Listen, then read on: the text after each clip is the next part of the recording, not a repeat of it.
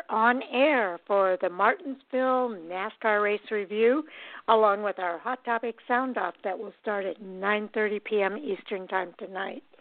Now, joining me shortly will be our co-host, Sal Sigala. I'll go ahead and give you a review of our agenda for tonight. And we're going to start with a few updates from the ARCA Menards Series, the East and the West.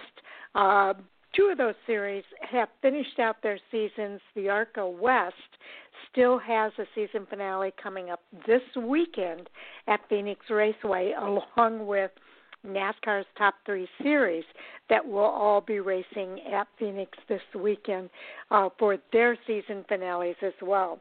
So we've got a lot to talk about because we're then going to review the NASCAR Truck Series race at Martinsville. We know who the championship for that will be racing for the championship at Phoenix are now, and we'll talk about that. Next, we'll do the same thing for the Xfinity Series and then the Cup Series at Martinsville.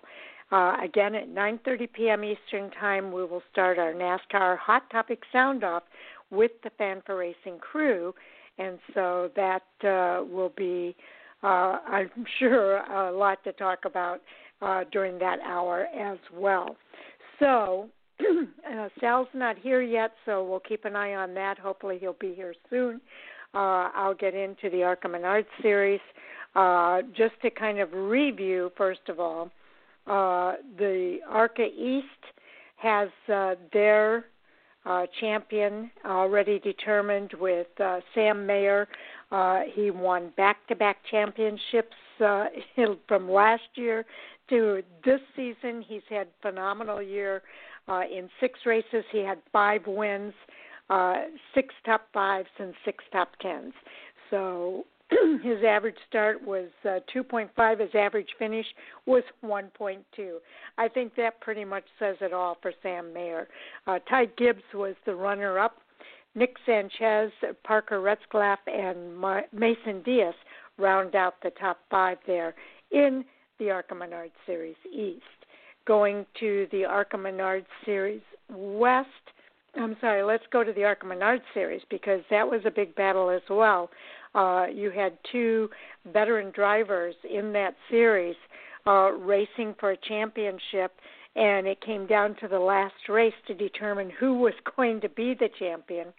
And we're talking about both Michael Self, who led the series for a good part of the season, and Brett Holmes. He's been racing in the ARCA Menards Series for several years now. I think this was his 3rd or 4th season, and he came home as the champion in the ARCA Menards Series this year, 12 points over Michael Self. Haley Deegan was the Rookie of the Year. Drew Dollar finished in 4th, and Ty Gibbs finished in 5th. And Ty Gibbs did not race the entire season. He ran 16 of the 20 races in that series and still was able to come home with a 5th place finish. So Brett Holmes was the winner there in the ARCA Menards Series, main series. Next up, as I mentioned earlier, we're going to be talking about the ARCA Menards Series West, and that's in Sal's wheelhouse here. They are going to be racing their season finale this weekend at Phoenix Raceway. And joining me now is our co-host, Sal Sigala. Welcome to the show, Sal. Oh, hi, Sharon. Thank you. Yeah, I was just talking about the ARCA Menards Series West and their season finale that's coming up this weekend. Yeah, out here in Phoenix, it's, so far they got like 27 entries. Yeah, it's going to be, I know, and it's a 1-mile racetrack. So yeah, it's but for this race, they always get a lot of, they always get, a lot of teams from back east who want to come out and race. I think David Gilliland is bringing 3 or 4 cars. Venturini is bringing 3. GMS is bringing 3, and I think Bill McAnally added an extra one. And I think that's basically the way the car count is spread out. David himself is racing this Saturday Yeah. too. Yeah, David Gilliland is on that entry list. And Joe Gibbs racing. Ty Gibbs racing too. Ty Gibbs is going to be racing. You've got Todd Gilliland is also going to be racing this weekend with his dad, so that's pretty cool. You've got some local drivers that are going to be on that entry list. Of course, Gio Scalzi, who just won at the doubleheader weekend that included both All-American Speedway and Kern County Raceway. Gio Scalzi and Taylor Gray, both winners in their most recent races. They'll be contending this weekend. Jesse Love is looking to go after a championship. Sam Mayer, the East champion, is also on that entry list, Sal. Yeah, I've seen that too. So it's going to be a good race. I mean, Blaine Perkins has to hope. He almost has to hope to win the race, and that Jesse just has falters because it's going to be a hard race to win with all the talent coming from the East. Yes, indeed. It's going to come down to, who has the best finish with all of the drivers. But this is also, what a great learning opportunity for these drivers too, Sal, to have drivers like David Gilliland and Todd Gilliland, a previous champion, coming back and racing this event. This is such a great opportunity for all of these drivers to be in this event. And I can't wait. I can't wait to see how it turns out. Yeah, it should be a good one. Phoenix is always a good race, to close out the season. Well, the West, they even before this was the final race of the season, for all the the touring series, this was always the last race for the West series. It was always, they used to start at Phoenix and end at Phoenix. And then when they had the schedule changes, they kind of took Phoenix out of the mix. Then now they added Phoenix back into it. And as you mentioned, not only do you have the West teams that are racing here, you've got a lot of East teams that are coming in. When you talk about Hillenburg, they've got Cody Erickson in the number 10, Chris Hacker in the number 12. Real quick, I'm seeing if there's any other Hillenburgs. Kevin Sawinski, Wintron Racing, they're going to have Howie DiSavino III racing the number 32 car. You've got Mark Rett bringing a car from Justin Lofton, so that's pretty cool to see. You've also got the Venturini cars. Yeah, that's what I said, the Venturini, you got the GMS, and then you got Chad Bryant, who's also bringing a sending a driver out too. Yeah, sending a driver out. That's right. You got 3 Venturini cars that I see real quick. You've got Keith Rocco is going to drive their 25 car. Wrong team. Corey Heim is going to be in the 20 car for Venturini, and Drew Dollar it will be in that number 15 car for Venturini Motorsports. So, yeah, this is going to be amazing. And you mentioned Chad Bryant. You've got Chris Wright in the 22 car. He's got a couple cars. Where's the other car I saw for Chad Bryant? I guess I'm wrong. I thought I saw 2 cars for Chad Bryant. There's only 1. But it's really cool. Todd Souza had a great year this year, so I'm sure he's looking forward to this race.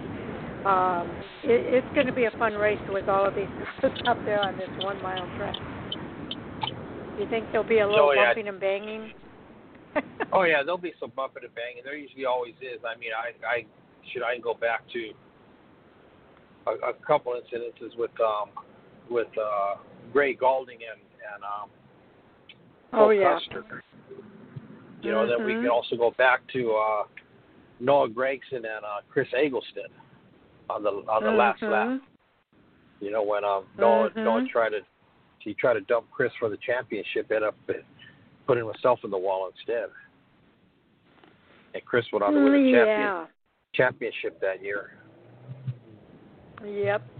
And you mentioned that Bill McAnally's bringing a fifth car, the 12W. Alex Sedgwick will be driving that car this weekend, or Alex Sedgwick will be driving that car. So that's going to be, gosh, this is going to be such a fun race to watch.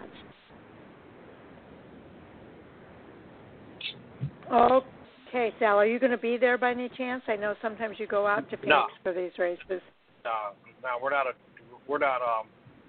I talked to Chris Wright last week, and he said usually, like when they when they go to Orangeville and All American Speedway, the smaller, when they go to short tracks, I could send Chris an email and get in. But this one's going to be it's going to be all NASCAR. So he said the only way to get in, he goes, you're probably going to have to, send a. And NASCAR's not letting no media Nobody into this in. event either.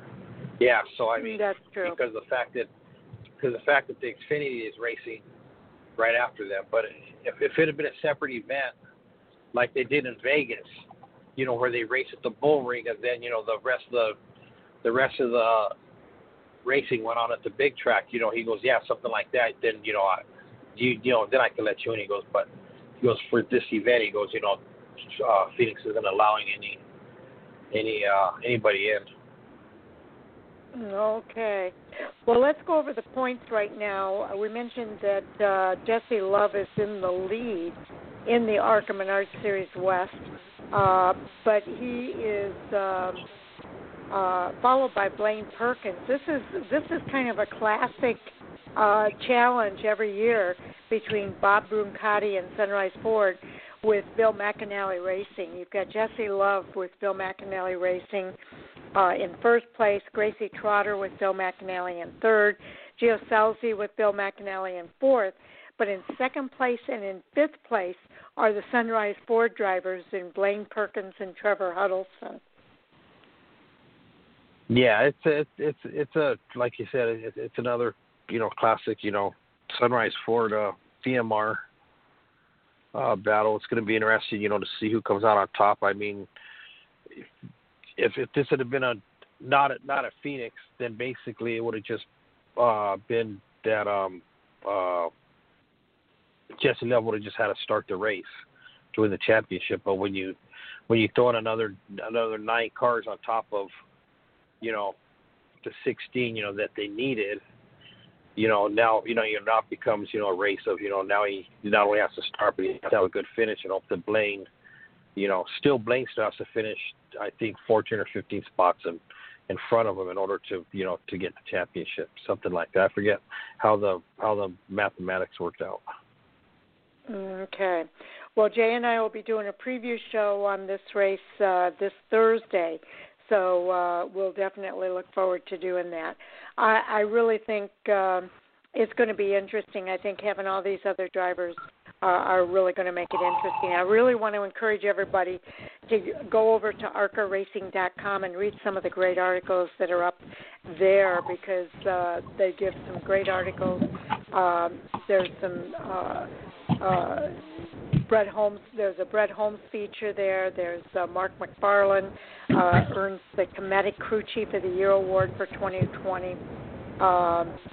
And the little introduction to who Alex Sedgwick is. He's a European driver who's making his debut this weekend, as we mentioned, with Bill McAnally Racing, so you can learn more about him there.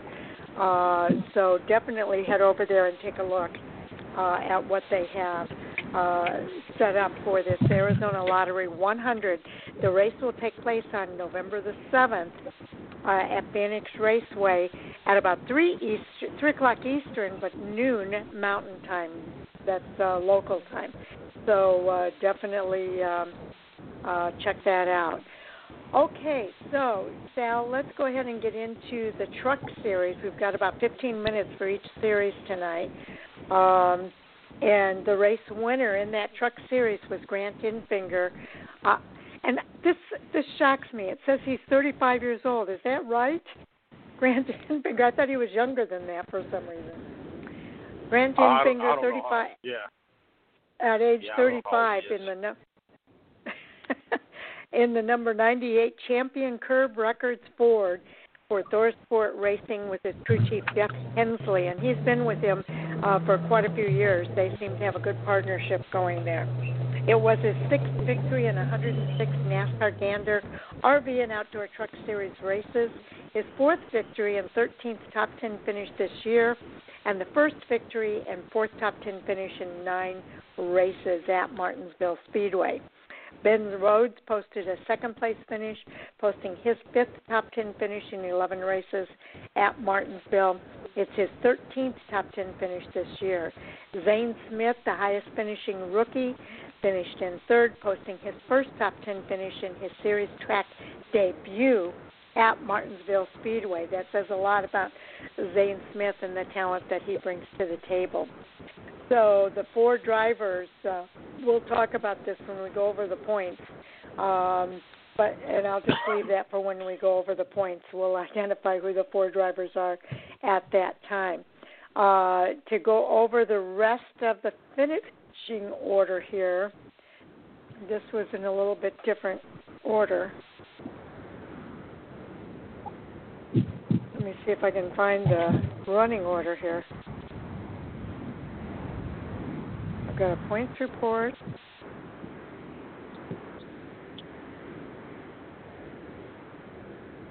And another points report.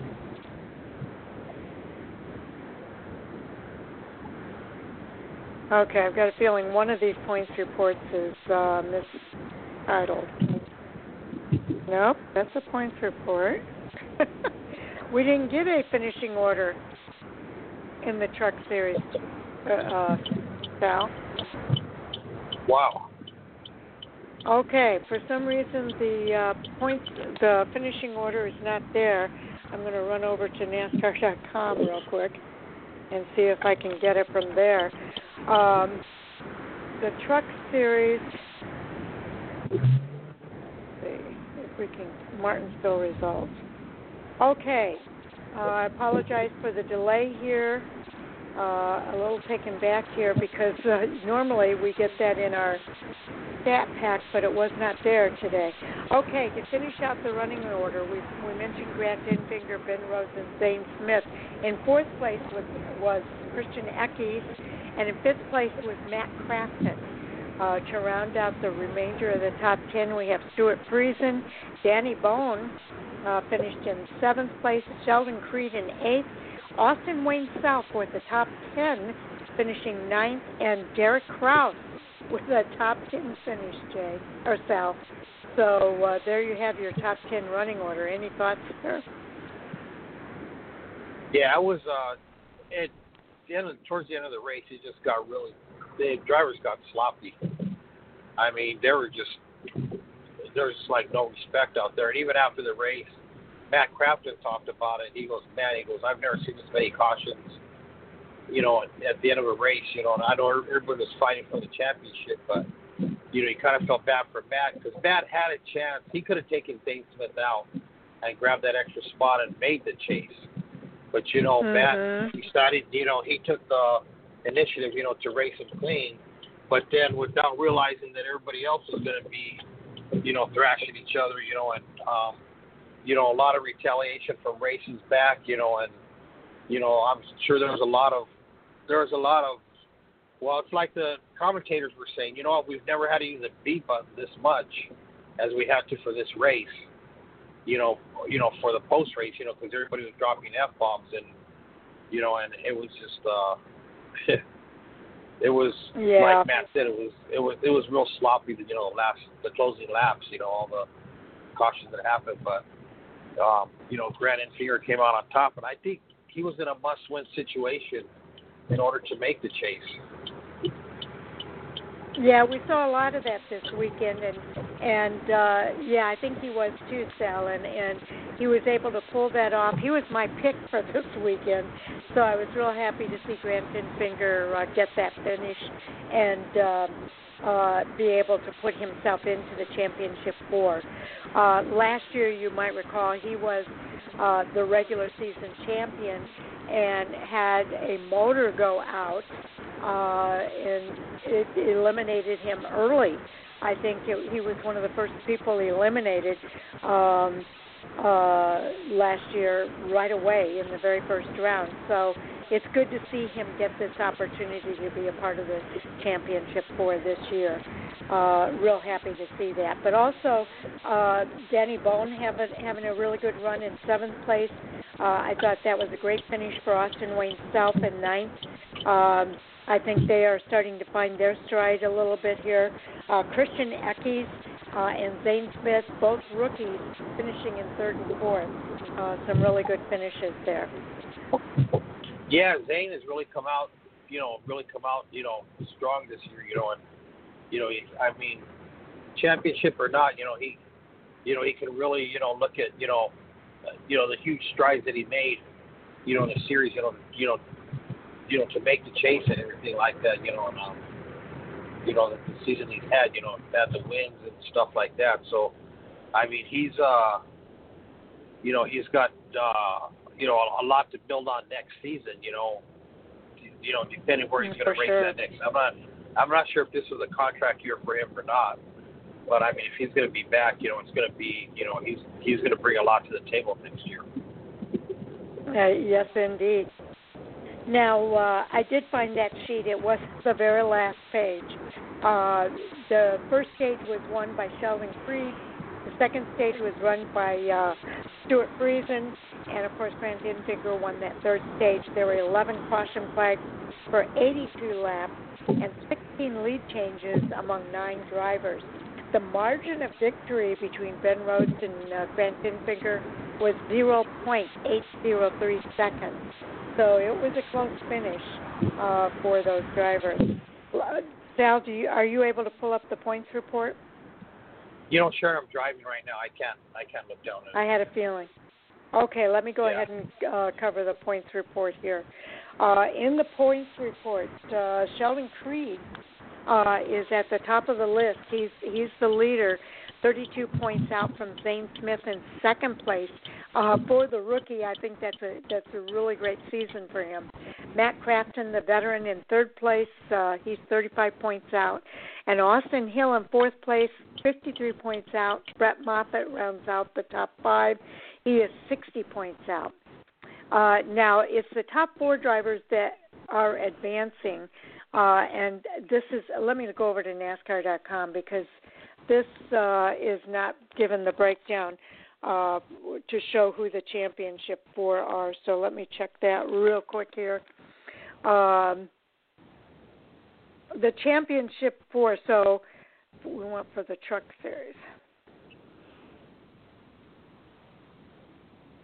Okay, so Sheldon Creed, Grant Enfinger, Brett Moffitt, and Zane Smith are the drivers that are all advancing to the final 4. So you've got those 4 drivers. Sheldon Creed has the 4 wins. Grant Enfinger now has 4 wins. Brett Moffitt with 1 win, and Zane Smith with 2. So those are your top guys going into the final race at Phoenix this weekend. The drivers that did not make it in, Matt Crafton, Austin Hill, big surprise there, Christian Eckes, and Ben Rhodes are the 4 drivers that will not be competing for a championship this year. Any thoughts there, Sal? Yeah, I don't know. I've never really cared for the chase to begin with. I kind of think that a provision should have been made, for the previous year's championship, as long as he made the chase, to give him a shot at that, repeating as champion, which of course would have been Matt Crafton. With the way this format is set up, I don't see why they can't add that, that 5th driver, in there, to give, the champion a chance to, to defend his, even though, they all have equal to opportunity, throughout the chase, to advance. But, when you get into a situation like Matt was in this past weekend, he could have wrecked a driver to get in, but he decided, to take the more respectable route. And I'll try to race him hard, and get it that way, because the veteran that he is, But I mean, either way, it's gonna be a good race for the championship come this weekend at Phoenix. Absolutely, and I hear what you're saying, and it'll be interesting if NASCAR considers that idea. But here's the thing: everybody knows the rules going into this, and it's kind of like when you're in football or baseball. Sometimes the championship team, the lead team that's been number one all season long, falls in the first bracket. So Matt Crafton made it all the way to the penultimate bracket. And came up a little bit short, but he did it respectably, and I do have to give him a whole lot of credit for doing that. So, it would be nice if NASCAR changes the rules maybe in the future to allow a previous champion to compete. But in another respect, it gives them less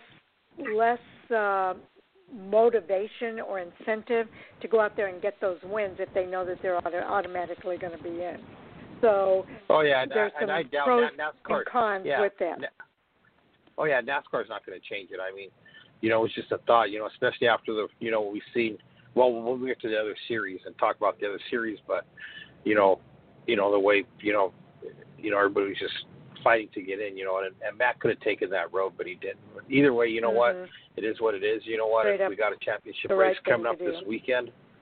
Yeah, we got a championship race coming up this weekend. You know what? There's four good drivers who earn their way in. And they're gonna, it's gonna be interesting to see who comes out on top. Okay, let's listen to the opening comment from Grant Enfinger after he won to put himself into the championship for driving the number 98 champion Curb Records Ford.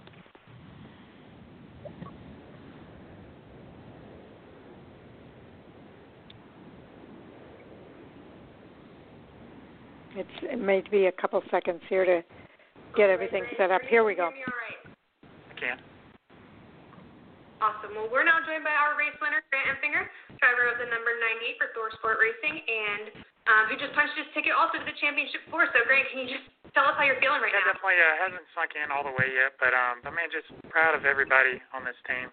We kind of came in here with nothing to lose, and honestly, that's probably how we'll approach Phoenix as well. So kind of had a back against the wall, which has happened a few times to this group, the same group that we've been working together for 4 years now at Thor Sport Racing. So, it was a kind of crazy turn of events. It got wild, got dicey. A lot of stuff happened up front. We were able to control the race for a little bit of it. But even though we were in the lead for some of it, we still really weren't in control. It seemed like we needed 2 or 3 laps to click off, and then we could kind of get in a rhythm and go. But man, to get to that point was a lot of getting roughed up and a lot of having to use that bumper. One of those deals we kind of had to pull the gloves off and fight with them. But really proud of how this team overcome the adversity that we were up against, and thank God for this opportunity. Okay, Sal, any thoughts there real quick? Yeah, just the same thing that basically Matt Crafton said, and that all the fans seen, was that, the gloves had to come off, and there had to be some, basically some rough driving, in order to get into that championship four, and each driver did what they felt they had to do, and and it was for the fans, I'm sure it was a good race. Some were happy, some were sad, but you know what? We don't live in a perfect world, and if we did, everyone would be a champion. That's true. Okay, so let's go ahead and move on to the Xfinity Series, Sal. Race winner was Harrison Burton, the rookie, 2 in a row for him at age 20 in the number 20 Dex Imaging Toyota with Joe Gibbs Racing and crew chief Ben Bashore. It was his 4th victory in 42 Xfinity Series races, his 4th victory and 21st top 10 this year, and his first victory and first top 10 finish in his series debut at Martinsville Speedway. That's pretty impressive. Justin Allgaier finished second, posting his first top 10 finish in his series debut at Martinsville.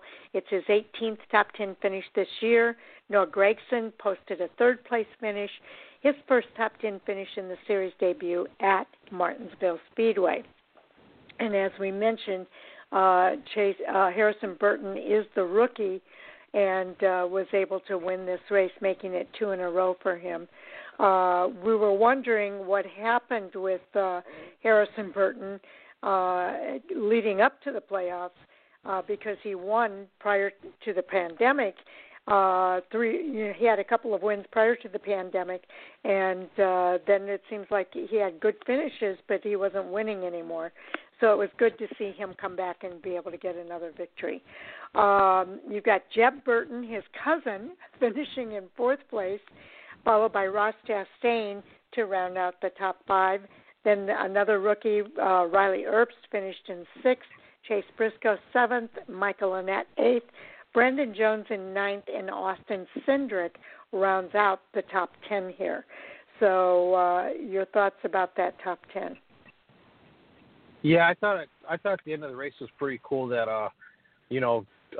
that Jeff Burton came on, congratulated his son, on the win on the radio, and it's funny because he first thing he said was, he goes, "Dad, you never did a burnout like this," or something to that effect. He's talking about the burnout, but it was good, to hear Jeff, be able to congratulate him, on the win, and a little father and son moment there. For those of you who don't realize how close the Burton family is, every year when Harrison goes to the Snowball Derby, Jeff and Harrison's mom, they both attend the Derby, for the weekend. They're next to him the whole, next to him the whole time. So it's a huge family affair, for the Burton family. It was neat, to hear Jeff congratulate him, and to see him get, that second win in a row, and really start to, come around as his own, solidify himself as a legit, Xfinity, Xfinity racer. Absolutely, and Jeff Burton never believed in messing up his car. He felt that doing the donuts was doing a disservice to the folks back in the shop that take care of the car, and he wanted to take care of his car. So doing a burnout to him was counterproductive to that, and so he never did that. But Harrison Burton is into the burnouts, and I'm really happy to see him get those victories. So let's talk about this. Their number 9 car, that's Noah Gragson. He won the first stage. I believe it was Ross Chastain who won the second stage. Let me make sure that's correct. He's the number 10 car, right? Yeah. Ross Chastain won the second stage. And the margin of victory, this was another close one, 0.355 seconds to get that victory. There were 10 caution flags for 63 laps, 11 lead changes among 6 drivers. So pretty active race there for the Xfinity Series at Martinsville. And I'm so surprised at how many of these guys were on series debuts and how well they did. Yeah, and like you said, it was a really good, it was a really good race, between all of them, and the finishes were close. Noah was really pushing to try and get that because he was in a win-all situation too, a must-win situation, and he fell short, because that 1 week that he had where he finished dead last, when he got to that wreck early.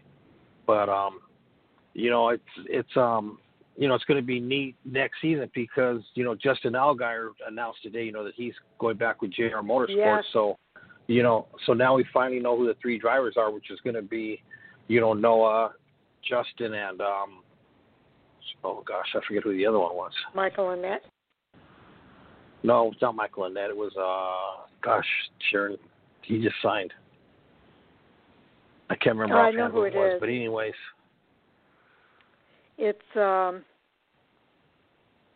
know who it is too, and the name is on the tip of my tongue. It'll come to us here in a minute. Same thing here. Yeah, same thing here. Okay, your final 4, the 4 that are going to be contending for the championship at Phoenix.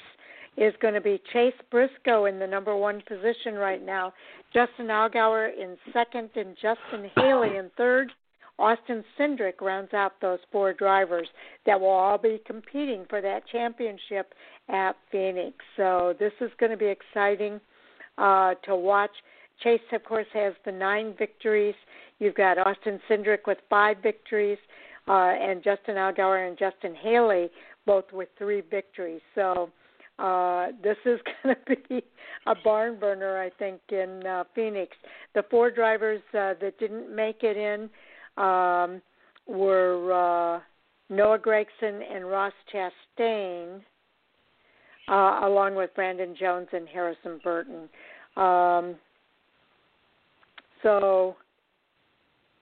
And I'm trying to think, was it just 3 drivers or was it 4?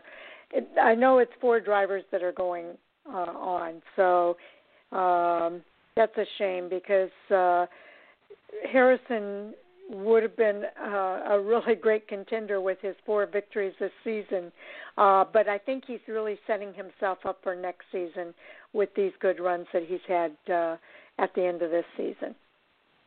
Oh yeah, he is. You know what? And he's going to be a force next season. He's going to be a one to really watch next season, along with Justin Allgaier, you know, and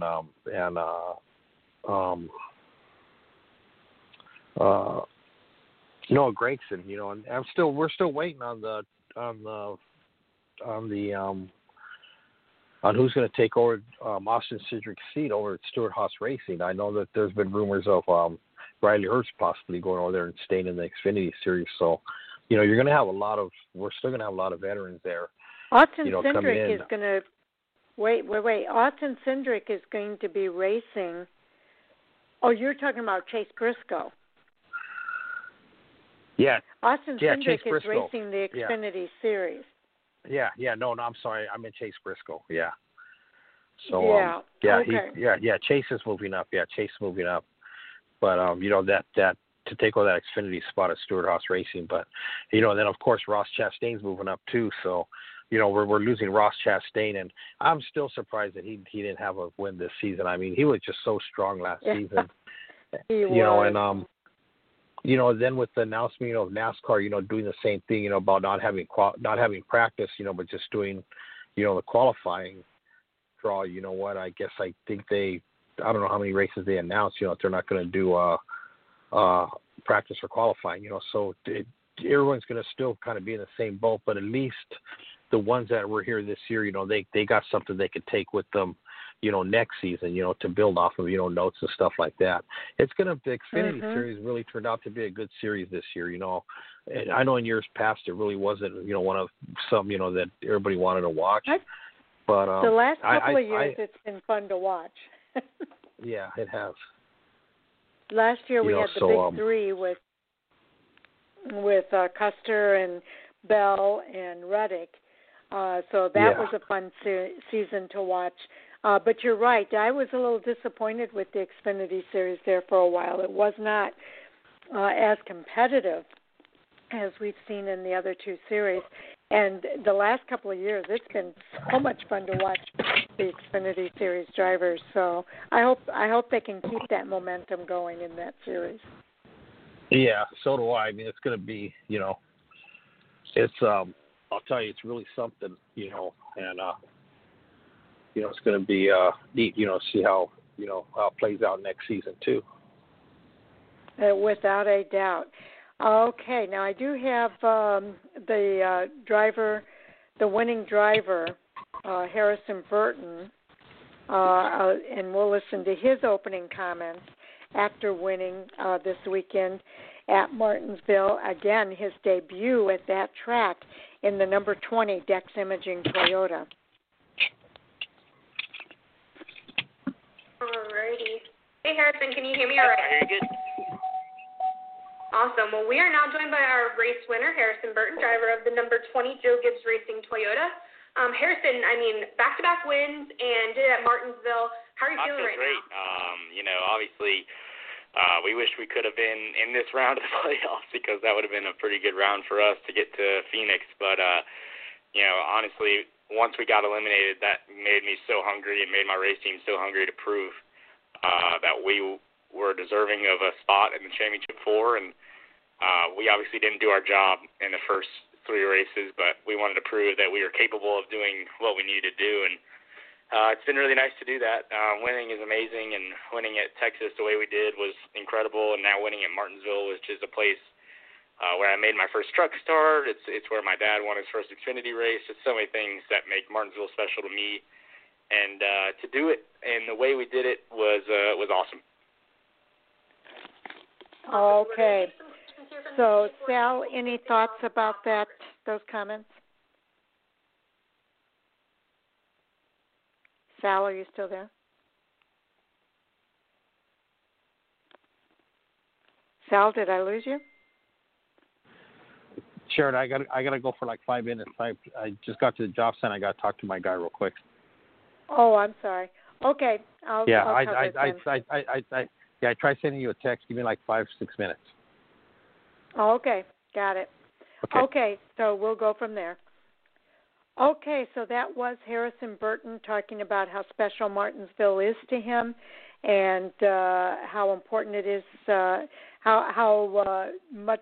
that made it so much more exciting for him to get that victory. He also talked about wishing that he had not been eliminated in the previous round, and I thought that was the case. They eliminated 2 drivers this time. Harrison Burton was eliminated in the previous round, so he is not eligible to compete for the championship at Phoenix, even though he won those 2 races in this particular round. So it's going to be interesting. I do think he's building momentum when you think about what's going to happen in the upcoming season. And that I'm pretty sure Harrison Burton's going to be back in that number 20 Dex Imaging JGR Toyota. So I think we're going to see him definitely being a strong competitor for that 2021 season. And it makes me excited, as Sal and I were just talking about earlier, to think about that season and the Xfinity Series. Let's see. Justin Allgaier, I do have some audio here from him as well. We're kind of close on time. I'll tell you what. Let's hold off on that for now. I'm going to go ahead and get into the Cup Series because I don't want us to run out of time to kind of do a good job of covering what happened in the Cup Series, because this was an exciting race. If you were watching the points throughout the race, it was an ever-changing proposition in the Cup Series because Denny Hamlin was in and out. Kevin Harvick was up and down. It just was amazingly ever-changing throughout the race. Chase Elliott, though, was the race winner at the age of 24 in the number 9 Napa Auto Parts Chevrolet with Hendrick Motorsports and his crew chief, Alan Gustafson. Now, it was his 10th victory in 185 NASCAR Cup Series races, his 4th victory, and his 21st top 10 finish this year. It was his first victory and 6th top 10 finish in 11 races at Martinsville Speedway. Ryan Blaney posted a second-place finish, his 12th top 10 finish in 24 races at Martinsville. Cole Custer was the highest-finishing rookie, and he finished in 13th place. To round out the remainder of the top 10 here, let's see if I can find that page. I've got a feeling it's going to be the last page again. Nope. Okay, let me scroll back up. They've got everything in a little bit different order on these sheets this time, which makes it a little confusing here.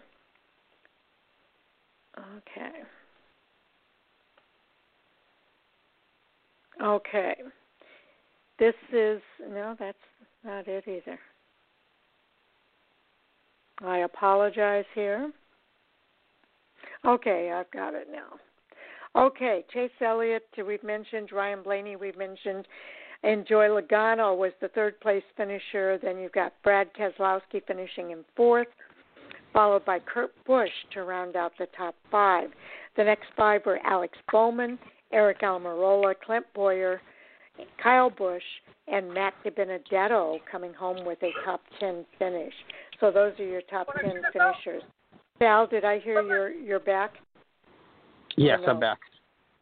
Oh, okay. Yes, I'm back. So your thoughts about that top 10? I'm sorry, Sharon. I didn't hear the top 10. Okay. Chase Elliott, Ryan Blaney, Joey Logano, Brad Keselowski, Kurt Busch rounds out the top 5.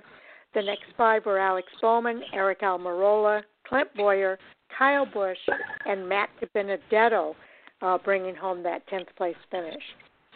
Yeah, you know what? And actually, Sharon, when I was talking earlier, about the championship thing, and the way it should have been done. This is where it came in. Is that Kevin Harvick won the, he was the regular series champion. And I think that they should have made an exception, for the regular series champion, and let him go ahead and, and have some kind of a spot. I mean, after all, I remember one year when Jeff Gordon didn't make it, they made an exception and they let Jeff come in. Kevin did everything he could to try and get in, including admitting, that he tried to wreck Kyle Busch, and unfortunately, it didn't work out for him. Then of course, then you had the Denny Hamlin incident, but the top 4, I mean, you can't go wrong with it. With even if Phil Harvick didn't make it, man, you still can't go wrong with the, who's going to be in there.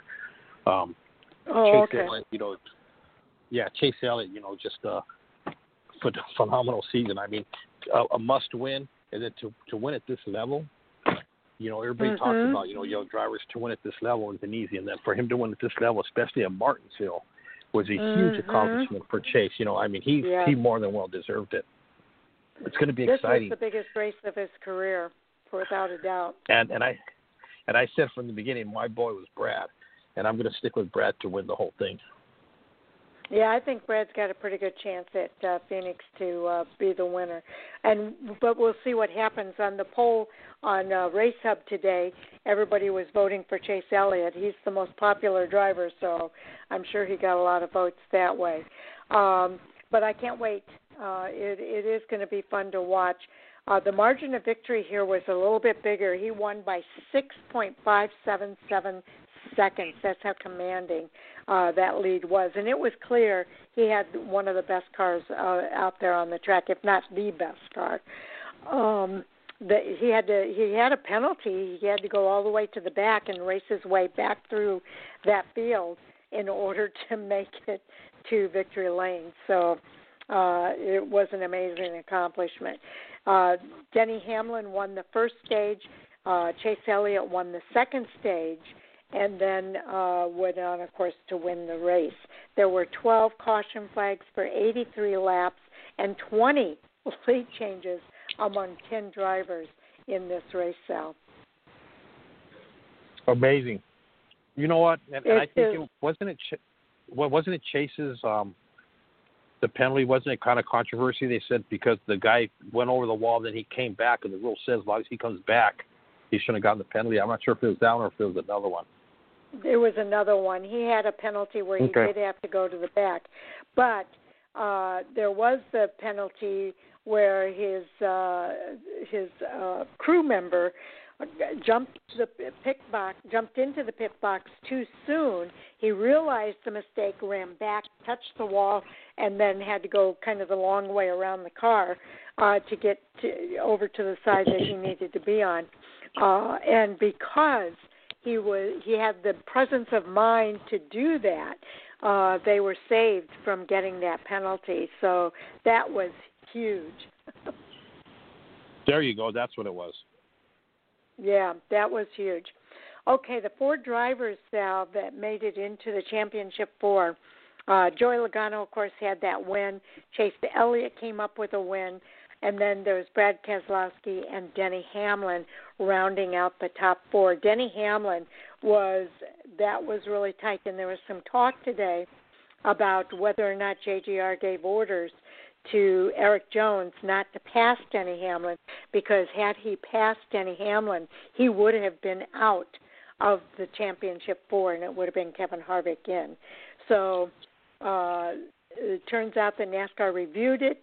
They said that there was everything was fine, and they were not going to issue any penalties.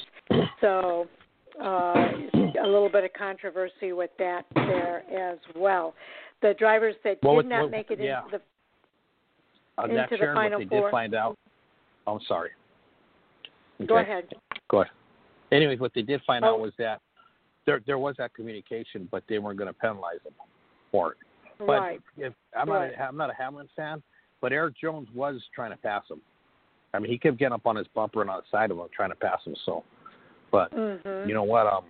Denny Hamlin got that pass, and you know me, Mr. Controversy, all the time. They gave him that because he has that new team coming in next year. He's putting money into NASCAR, so NASCAR said he has to be in the chase. You know, that's a second situation that we're hearing that. But, okay, the 4 drivers that did not make it into the Final Four include Kevin Harvick. Who would have ever thought that would happen? Kevin Harvick, Alex Bowman, Martin Truex Jr., and Kyle Busch, our defending champion. There's some big names in that group of 4 drivers. You know, unfortunately, only 4 drivers can advance, and it came down to that final race. And Kevin Harvick's car just was not what he needed in order to be able to go out there and win and secure his spot in that Final Four. But it's an interesting thought that you bring up, making sure that, you know, the regular season champion gets a chance to be in the Final Four. It would be great if NASCAR reviews that and makes that change. But again, I think it takes away from, excuse me, I got the hiccups there. I think that takes away from them racing harder throughout the series. I would think there has to be a caveat that goes along with that they have to win at least once throughout the playoffs in order for that to happen. But we'll have to see what happens with these championship 4. You know, then you look at Martin Truex, who picked up the penalty last week, you know, 20-point penalty. You know, they're really just, you know, that just really devastated his whole season right there, you know, and had he not had that 20-point penalty, you know. He would have been closer. I don't think, he'd have been a lot closer. But, boy, I was watching those points back and forth between Brad and Kevin and Denny. Oh, I know. You know what? And Brad did what he had to do. You know what? He ran his race, and you know what? Didn't do anything stupid, and you know what? And stayed clean. You know what? And he made it in. You know, it's going to be.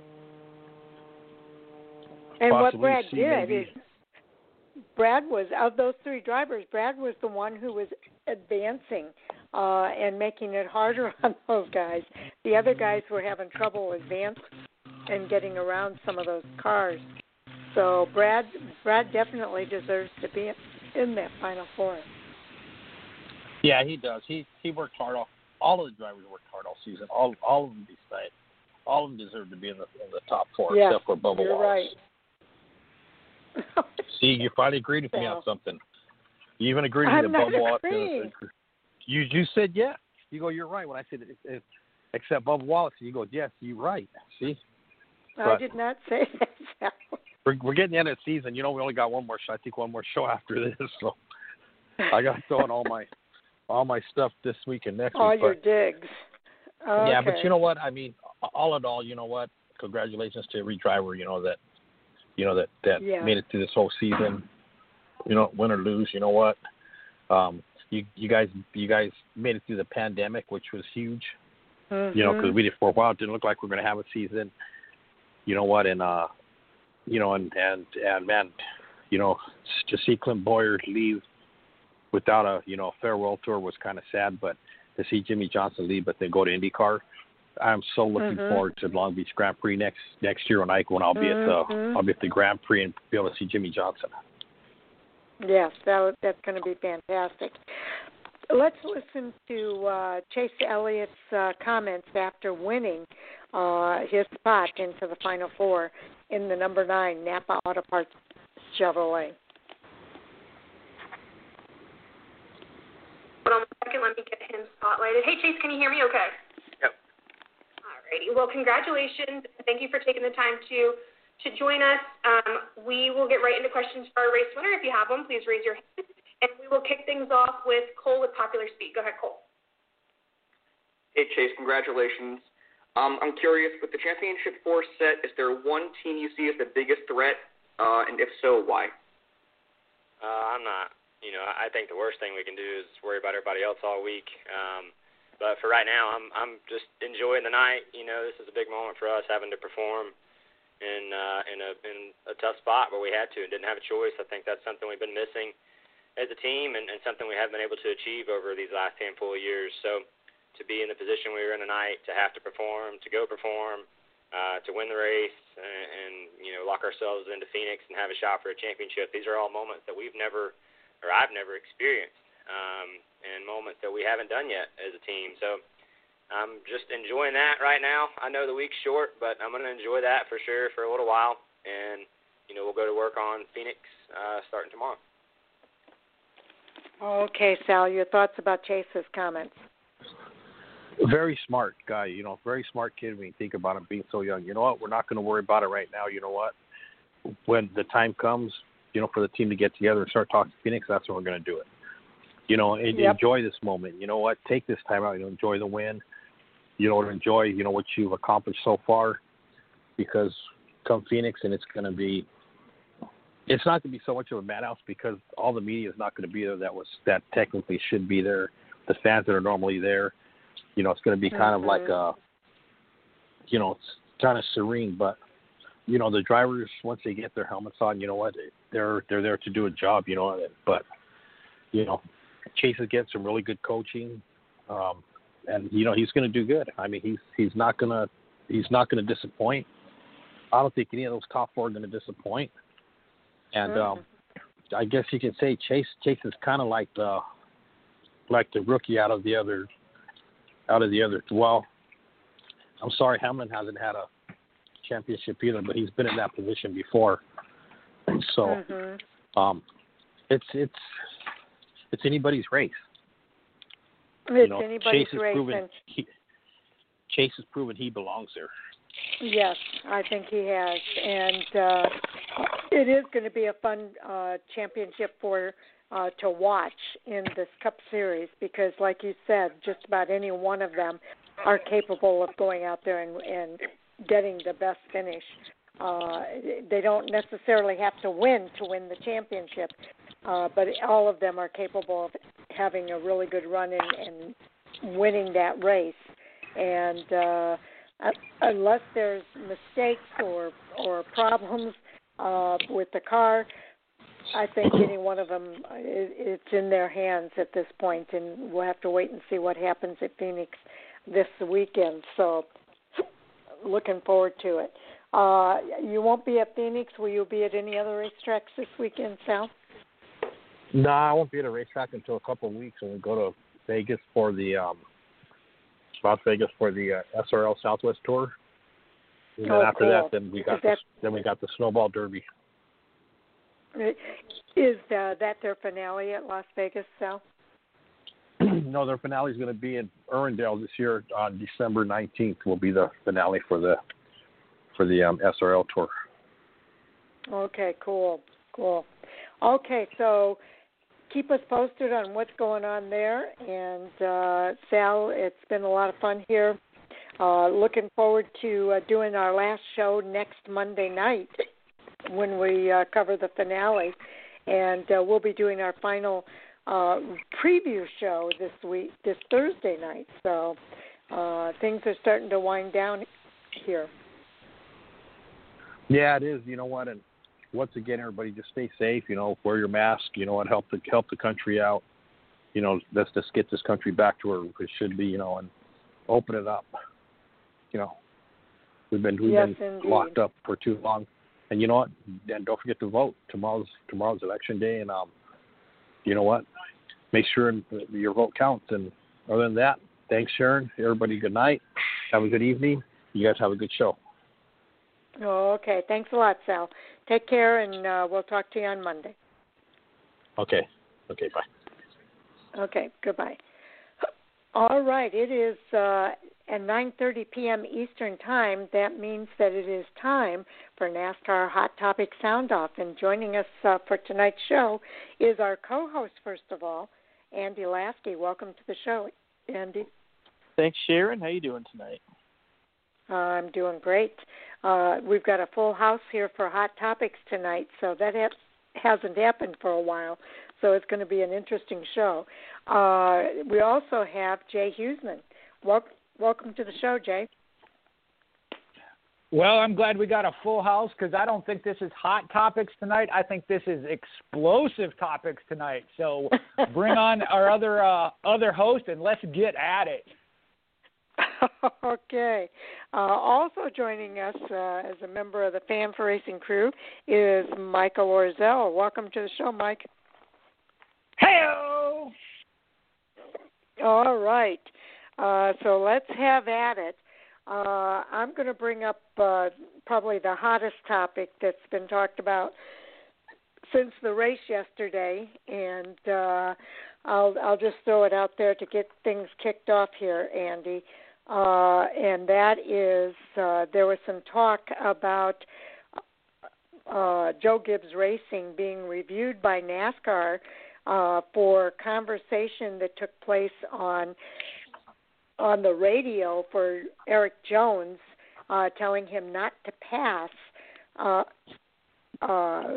who is it, Denny Hamlin, because had he passed Denny Hamlin on the track, Kevin Harvick would be in that Final Four and Hamlin would be on the outside looking in. So I want to get your guys' thought about that because NASCAR came back already and has said they've reviewed it and they've decided not to issue any penalties in this particular case. So, Andy, we'll start with you and get your thoughts. Well, I mean, to me, it seemed fairly obvious that they did it, but at the same time, I don't know that anyone really wants that to be the story going into championship weekend. So I think it's fair to say that every team tries to help out their teammates at some point in time. I'm a little disappointed that there wasn't at least some penalty. Everyone made a huge deal about Michael Waltrip Racing 7 years ago, and manipulating a race is manipulating a race, which I felt like the 20 team did. So a little frustrated that there wasn't some kind of penalty there, but at the same time, I don't know that anyone wants that to be the storyline going into this weekend. So I'm glad that it's behind everybody and they can move forward, really. And like I said, I think that to some degree every team's trying to help their teammates out in some form or fashion, and it just so happened in this case that it got publicized because it was communicated over the radio. But I don't know. I mean, was it a really big deal? Probably not. Like I said, teams are doing this to help each other out all the time.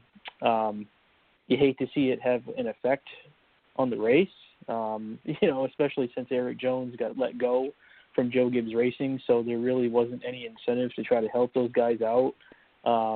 But it's done, it's over with, and, I guess we'll get to the Final Four here in a little bit, but I don't know that it has a huge effect on – well, it does have a huge effect, actually, in terms of who made the Final Four, but like I said, I don't want that to be the focal point going into this weekend. This weekend should be about crowning 3 champions. So, even though NASCAR came out and said they were going to take a look at some things, I'm glad it's over and done with as of today, and we can all move on and focus on the races this weekend. Okay, Jay, your thoughts? Well, Andy, if you were in an election tomorrow, I'd vote for you because you gave a very politically correct answer. However, and I don't you're the one say I'm this for very your series. I don't say this very often, but NASCAR dropped the ball. They made a huge mistake. When they penalized Clint Boyer, the wording over the radio was, hey, doesn't your arm itch? and then he spun out, and they said that it implied he did it intentionally, and that was code. This was black and white. He was told, don't pass Hamlin.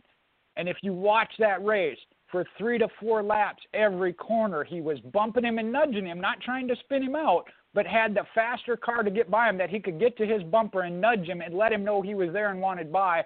And all of a sudden, he was just running right with him and couldn't even get to him anymore.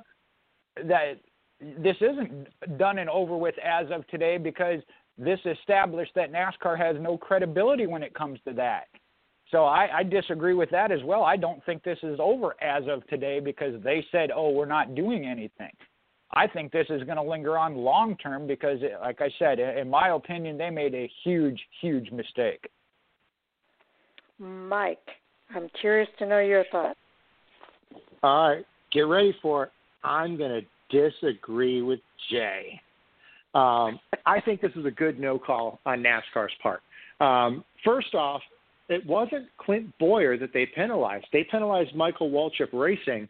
And despite the controversy around Boyer and the allegations that he got a code word to spin intentionally, it was actually the team explicitly telling Brian Vickers to pit with no reason, which is what instigated that penalty against Michael Waltrip Racing and all 3 drivers in that instance. So just to clear that up. As far as the 100% rule, I don't like the rule, period. I think it's way too arbitrary. I think it's way too subjective. I understand the intention of it. But if you're going to say that a race car driver needs to give 100% of his or her ability to attempt to win the race and all the verbiage of that rule, you're really opening a Pandora's box of opinion and subjectivity and guesswork.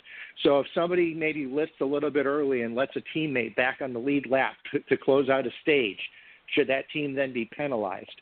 Or in this instance where there's a teammate who has a chance to advance and race for a championship and another car on that team does something to help the broader interest of the organization, namely allowing the team that has the chance to race for a championship to continue to be in the position to do so.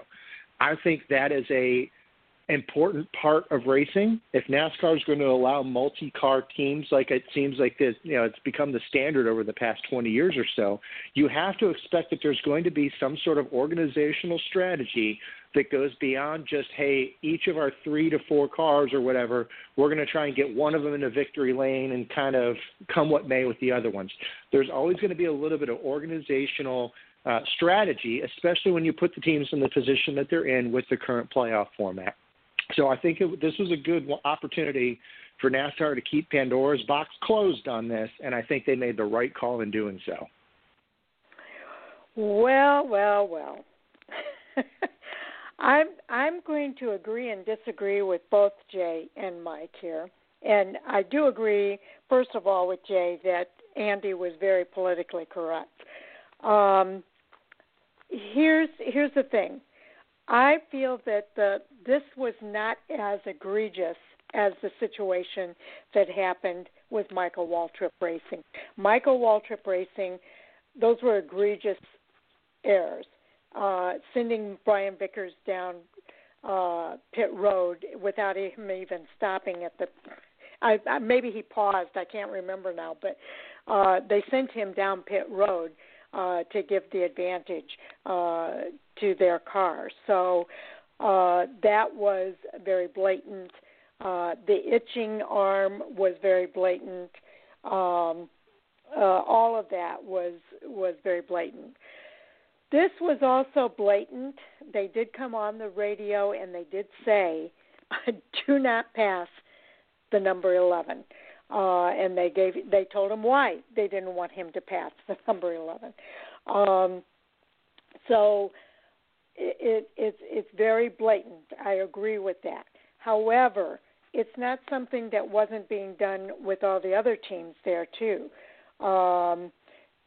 But the difference was, in Kevin Harvick's case, Kevin Harvick was trying to get around. His teammates were racing him. Eric Almirola and Clint Boyer did not give any slack, because Andy and I talked about this after the race. Clint Boyer and Kevin Harvick Clint Boyer and Eric Almirola did not give Kevin Harvick any slack whatsoever on the racetrack. They continued to race their car. And in Clint's case, I think he was even told the same thing. He was told not to give up the spot, but he didn't do it. He kept racing.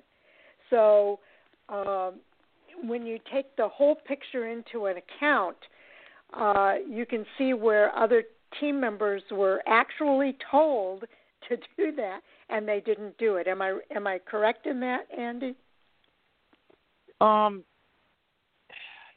of, except that with the 14 radio, the only thing they told him was that Harvick was out by 1. That's the only thing they said, and they said it like a few times, and it, it kind of seemed to me like they were saying like, hey, Harvick's out by 1, but that's all they would say. They wouldn't go any further than that, and I'm sure had they gone any further than that, then they too would be looked at today.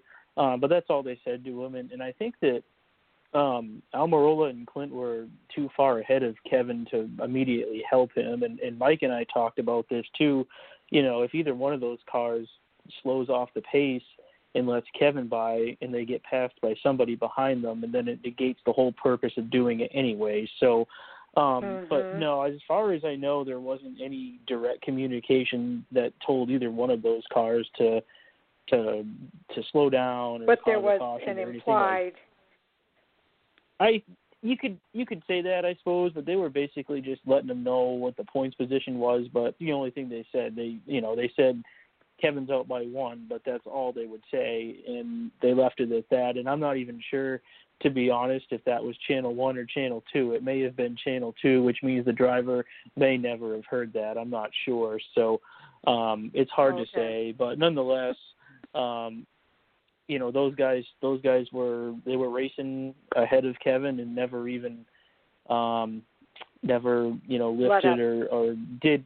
They never did anything to change the outcome of the race. So, which is a good thing. I mean, I didn't want to see that happen, truthfully. I know at the end of the race I thought that if Kevin got close, they probably wouldn't race him too hard, but he never even got to their bumpers at all. So, ultimately that became a non-factor, I guess.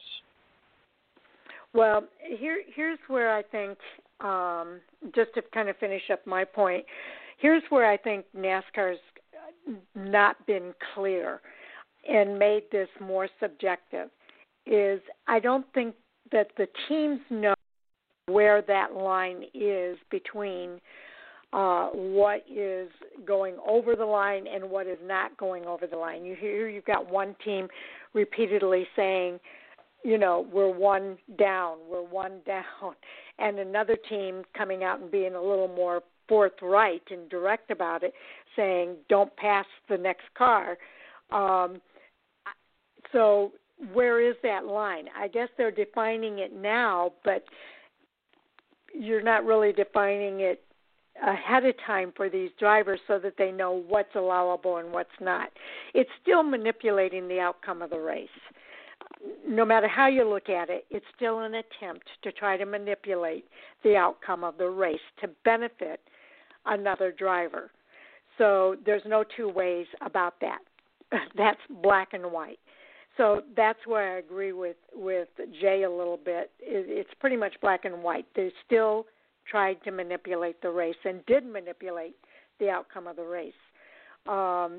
So I think what NASCAR needs to do is they need to more clearly define what that is.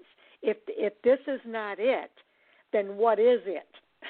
Because there's not a lot of difference between the itchy arm and the do not pass, except that one's a little bit coy about it, where the other is a little bit more forthcoming about it.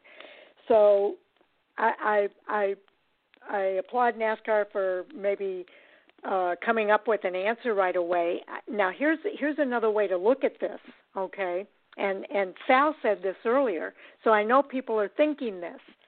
And this is the second time that this has happened where a penalty was not issued that benefited Hamlin. And there's a lot of people out there thinking that NASCAR is not giving those penalties in these cases because Hamlin's coming in with a new team, and they're going to get more visibility with Hamlin being on the positive side of that than they are with Harvick of the Championship 4, and they want him to have that exposure versus Harvick at this point. So I don't know what's the case here and what's not the case here, but there's I do know that this is what a lot of people are thinking. So NASCAR has to be very, very careful about how they're looking at these things, and they're looking at a bigger picture. I get that. Okay, I get that they got to look at their bigger picture, but the consistency is where a lot of fans get hung up, and this looks like it's a little bit inconsistent. So I do agree that there's a difference between the two situations, but again, I think NASCAR's got to clearly and definitively define where that line is. And I don't think that line is clearly and definitively identified at this point.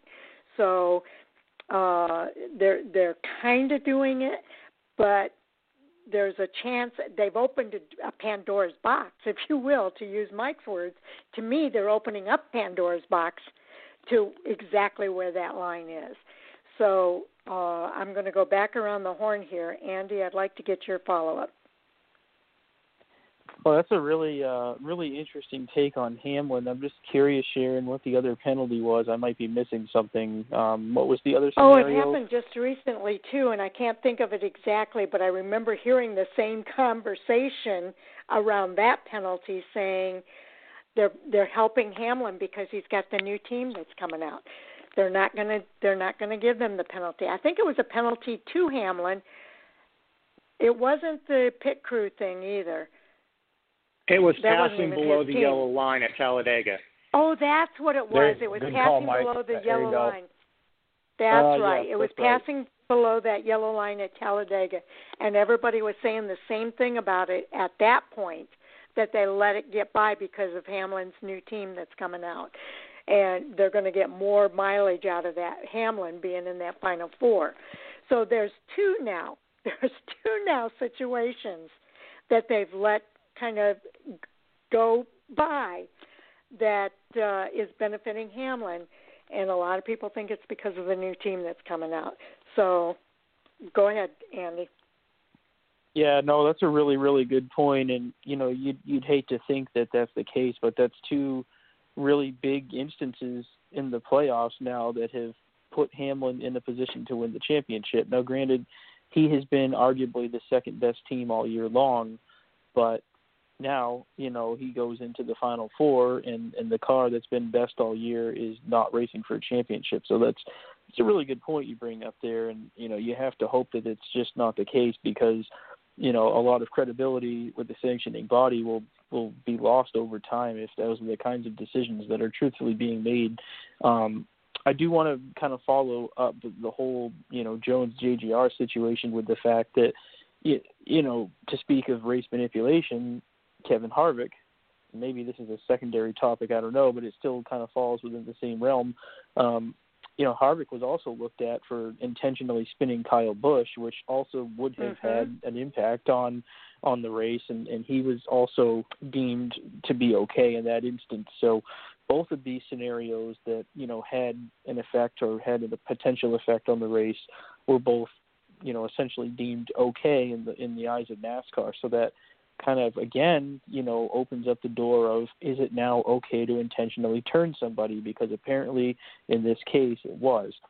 So kind of a slippery slope, really, if you think about what we might see. And that's why Jay's absolutely right when he says this may not be over, in terms of these precedents being set moving on down the line.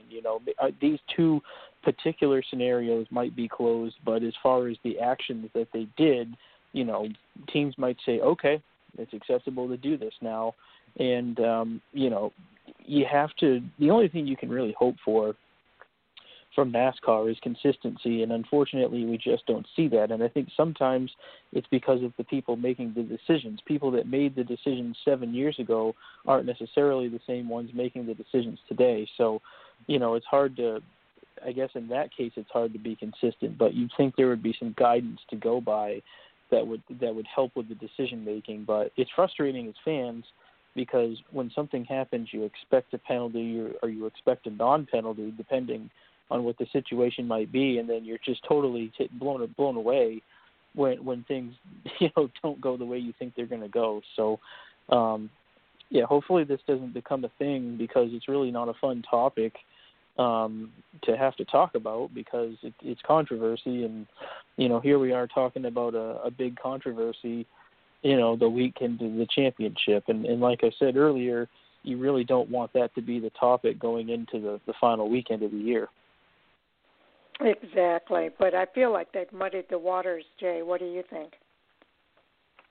Really, really, really bad. And there's so many things in my head right now, and I'll try to be brief to each point. But first off, again, you go back to the pulling Brian Vickers down pit road and not doing anything.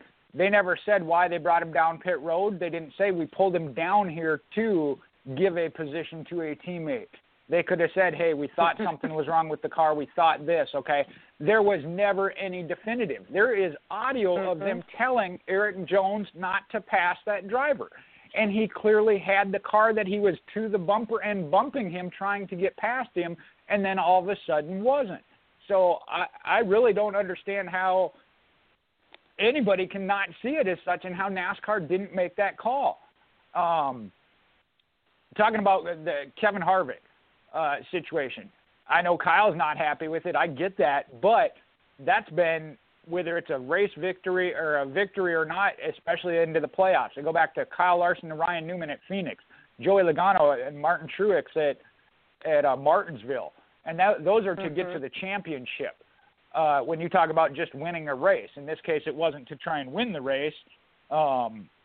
It was for the championship, but we've seen that, and that goes as far back as Dale Earnhardt knocking Terry Labonte out of the way to get to victory lane at Bristol.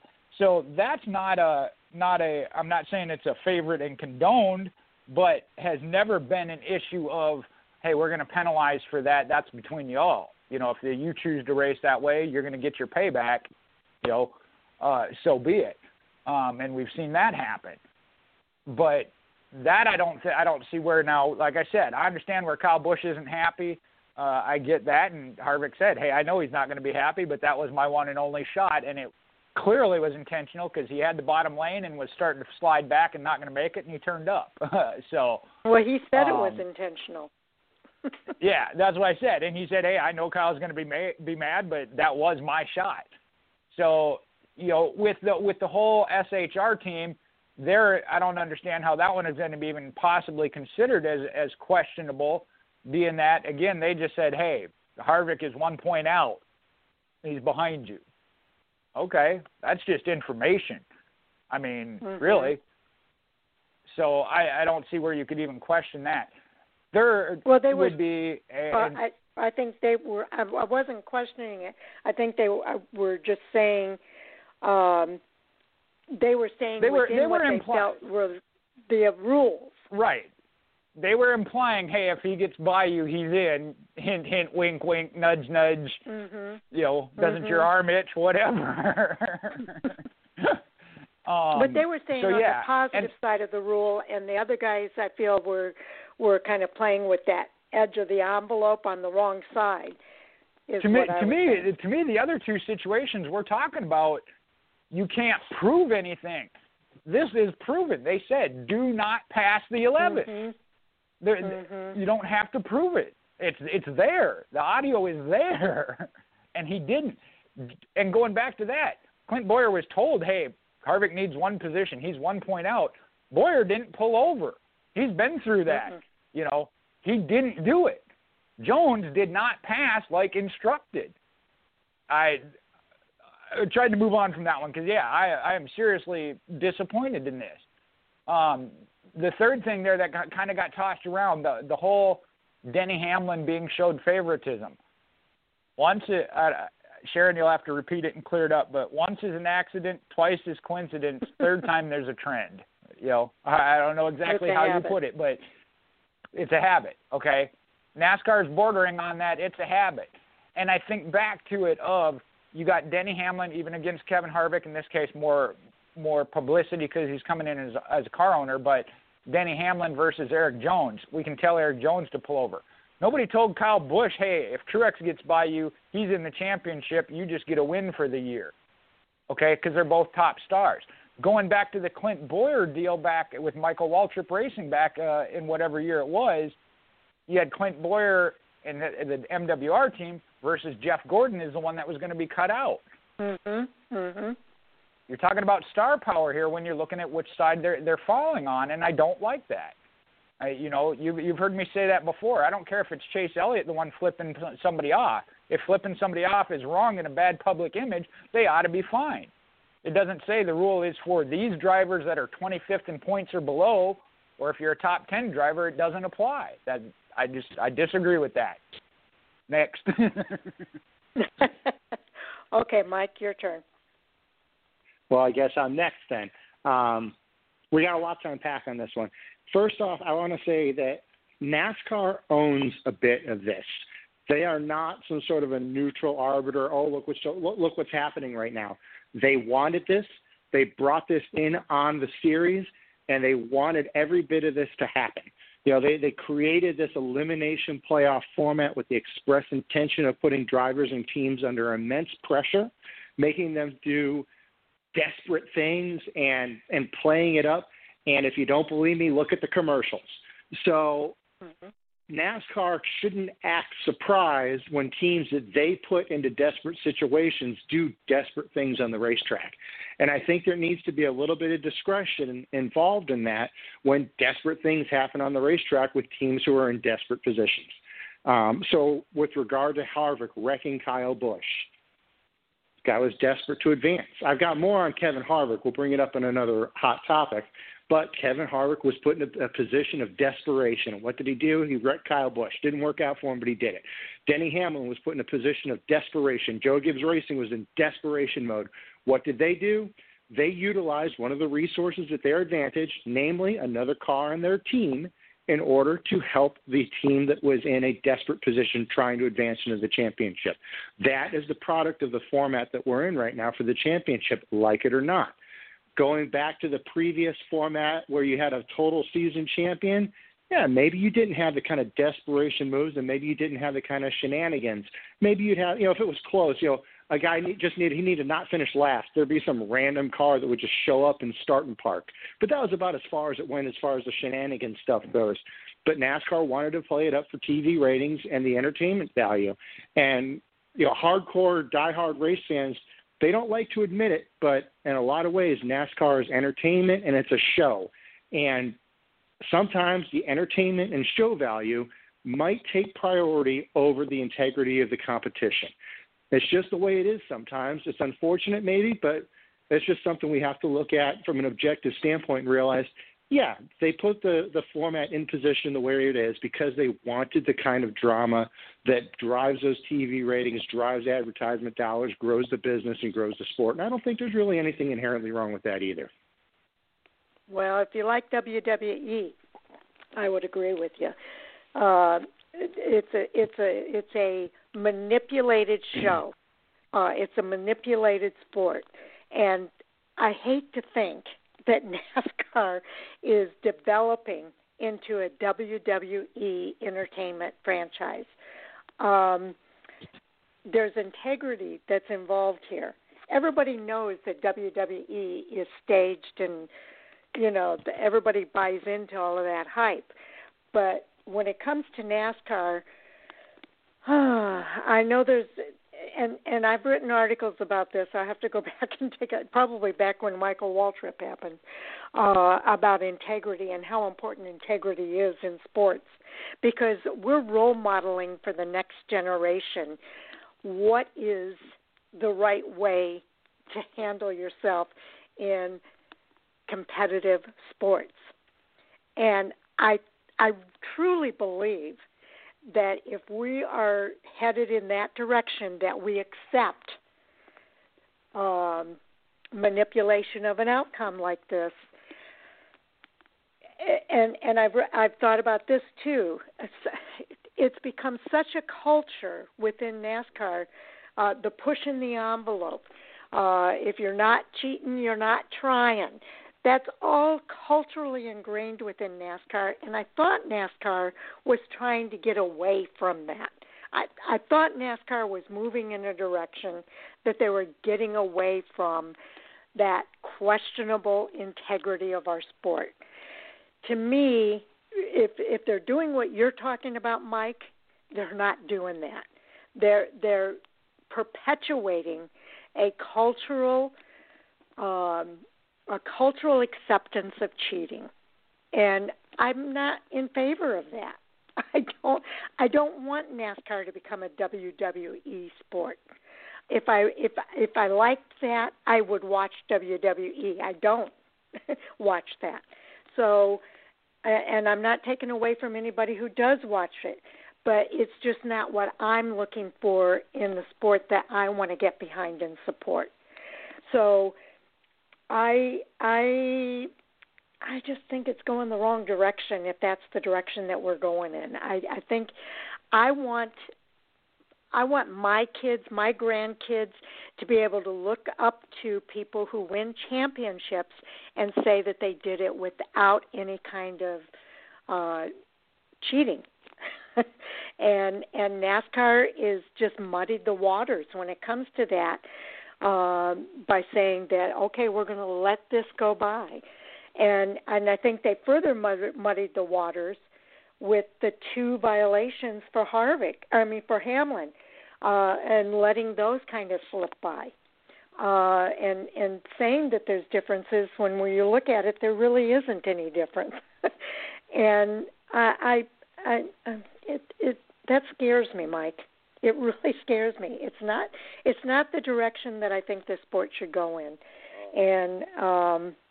and where I really thought NASCAR was trying to right the ship, if you will, and get away from that cultural image. It's not all right to cheat. It's just not.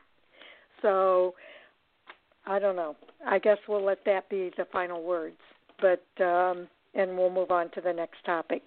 So Andy, you're up. Is there another topic to talk about? I'm not sure.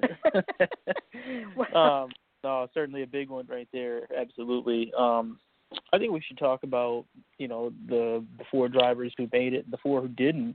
When you look at the 4 who didn't make it, you've got Alex Bowman, Kurt Busch, Martin Truex Jr., and Kevin Harvick. I mean, certainly Harvick is huge for not making it. And then the 4 who did make it, I think you could all reasonably say had a great chance to make it there. And Chase Elliott, Brad Keselowski, Joey Logano, and Denny Hamlin. So thoughts on that?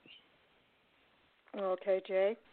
Well, just to throw something out to back up what I was saying and not have my integrity questioned. What Mike was talking about happened to be Jeff Gordon, and Hendrick started that extra car and told him to park for 5 laps. And as big a Jeff Gordon fan as I was, I absolutely hated that as well. Like I said, I don't show favoritism. I didn't like that.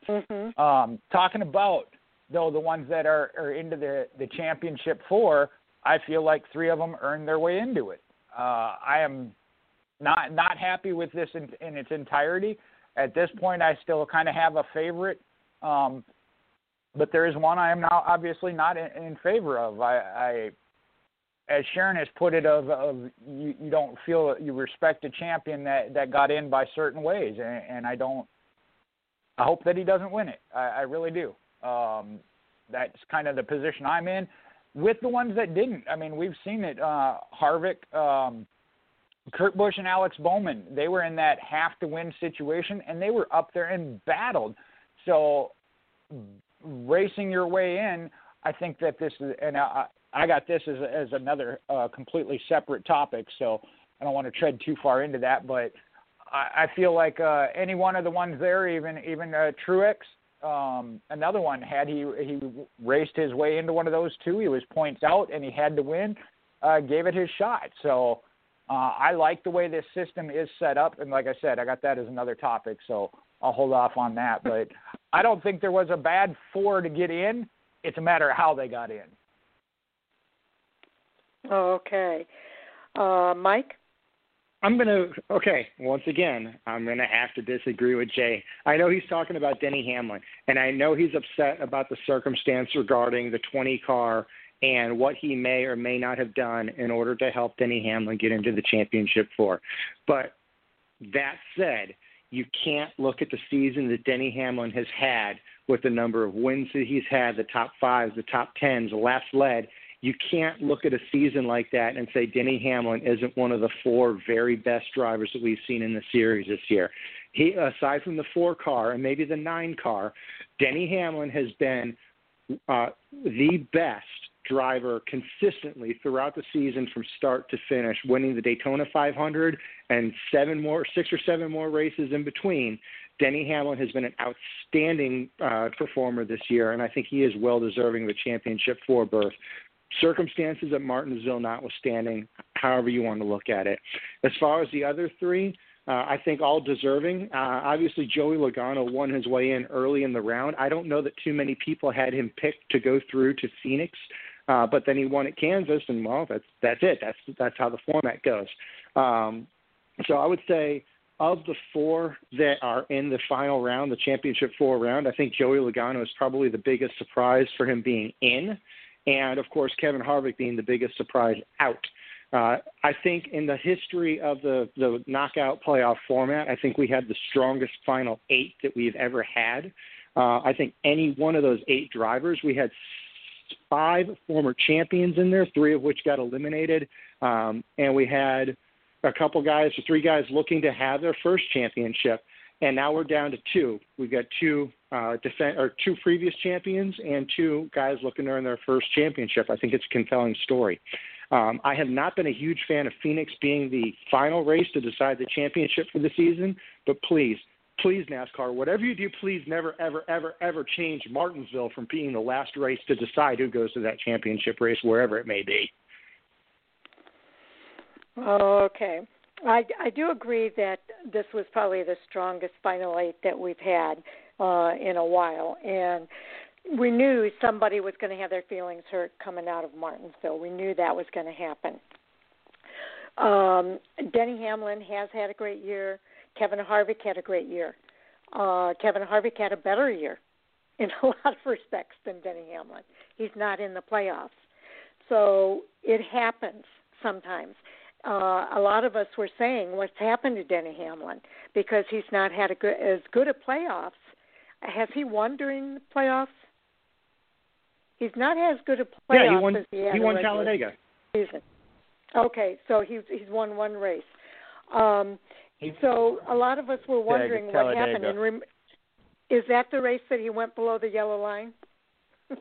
Yes. No. Okay, so that's questionable. So here's the thing. Sometimes the better driver during the regular season, and we've talked about this, it's really hard to sustain that momentum for an entire year.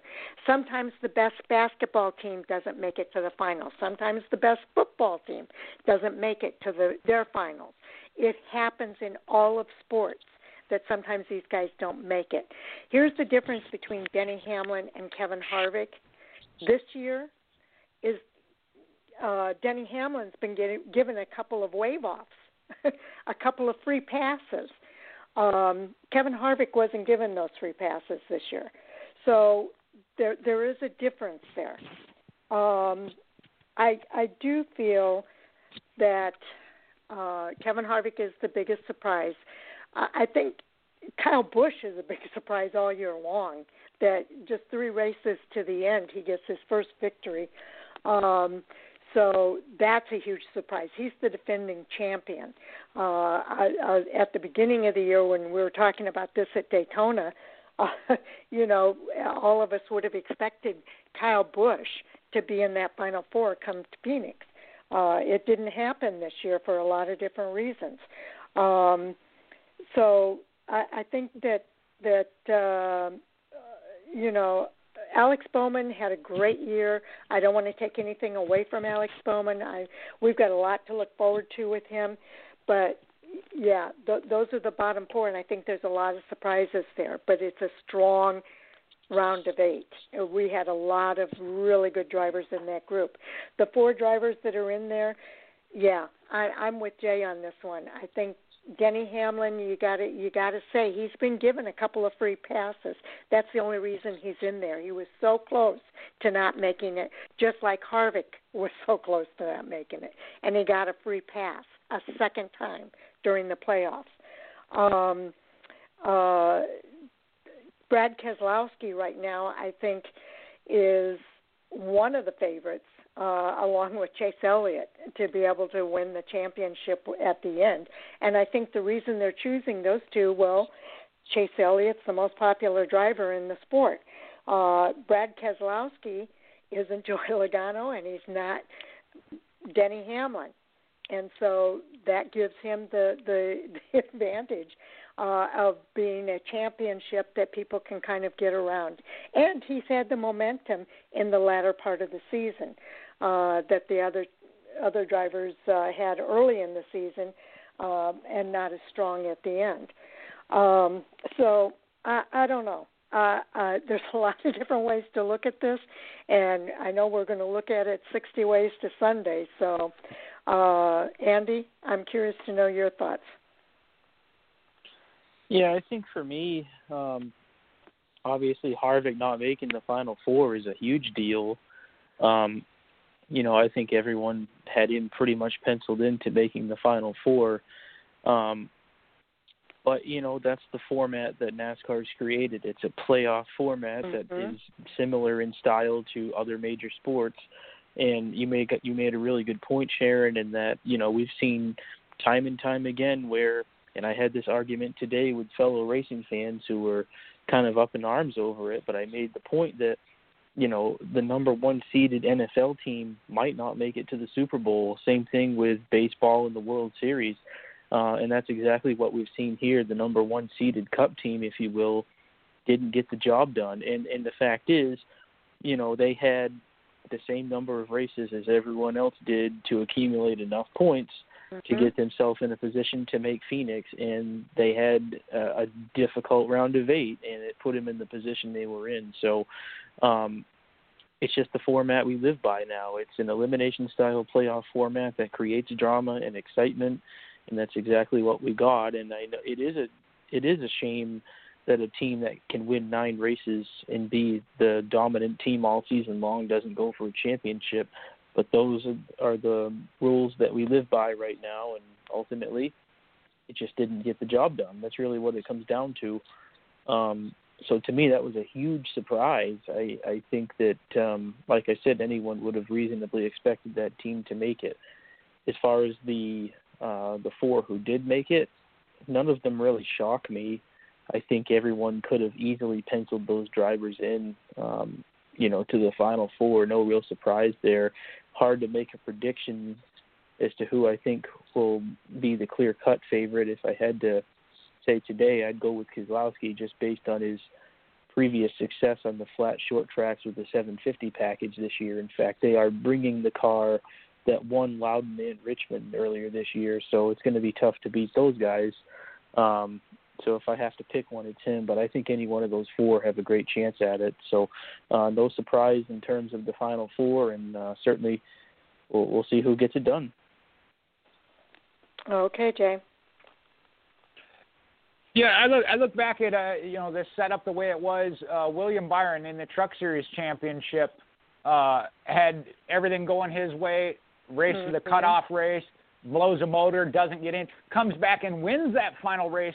So had he gotten in, he would have been the champion because he came back and won that next race that was the final race. So it is, and we look at it at one point during this Martinsville race, and this backs up what Mike's saying, NASCAR did a great job.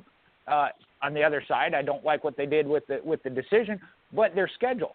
Martinsville as the cutoff race. At one point, it was Keselowski and Hamlin that were both up by 1 point, and then Harvick.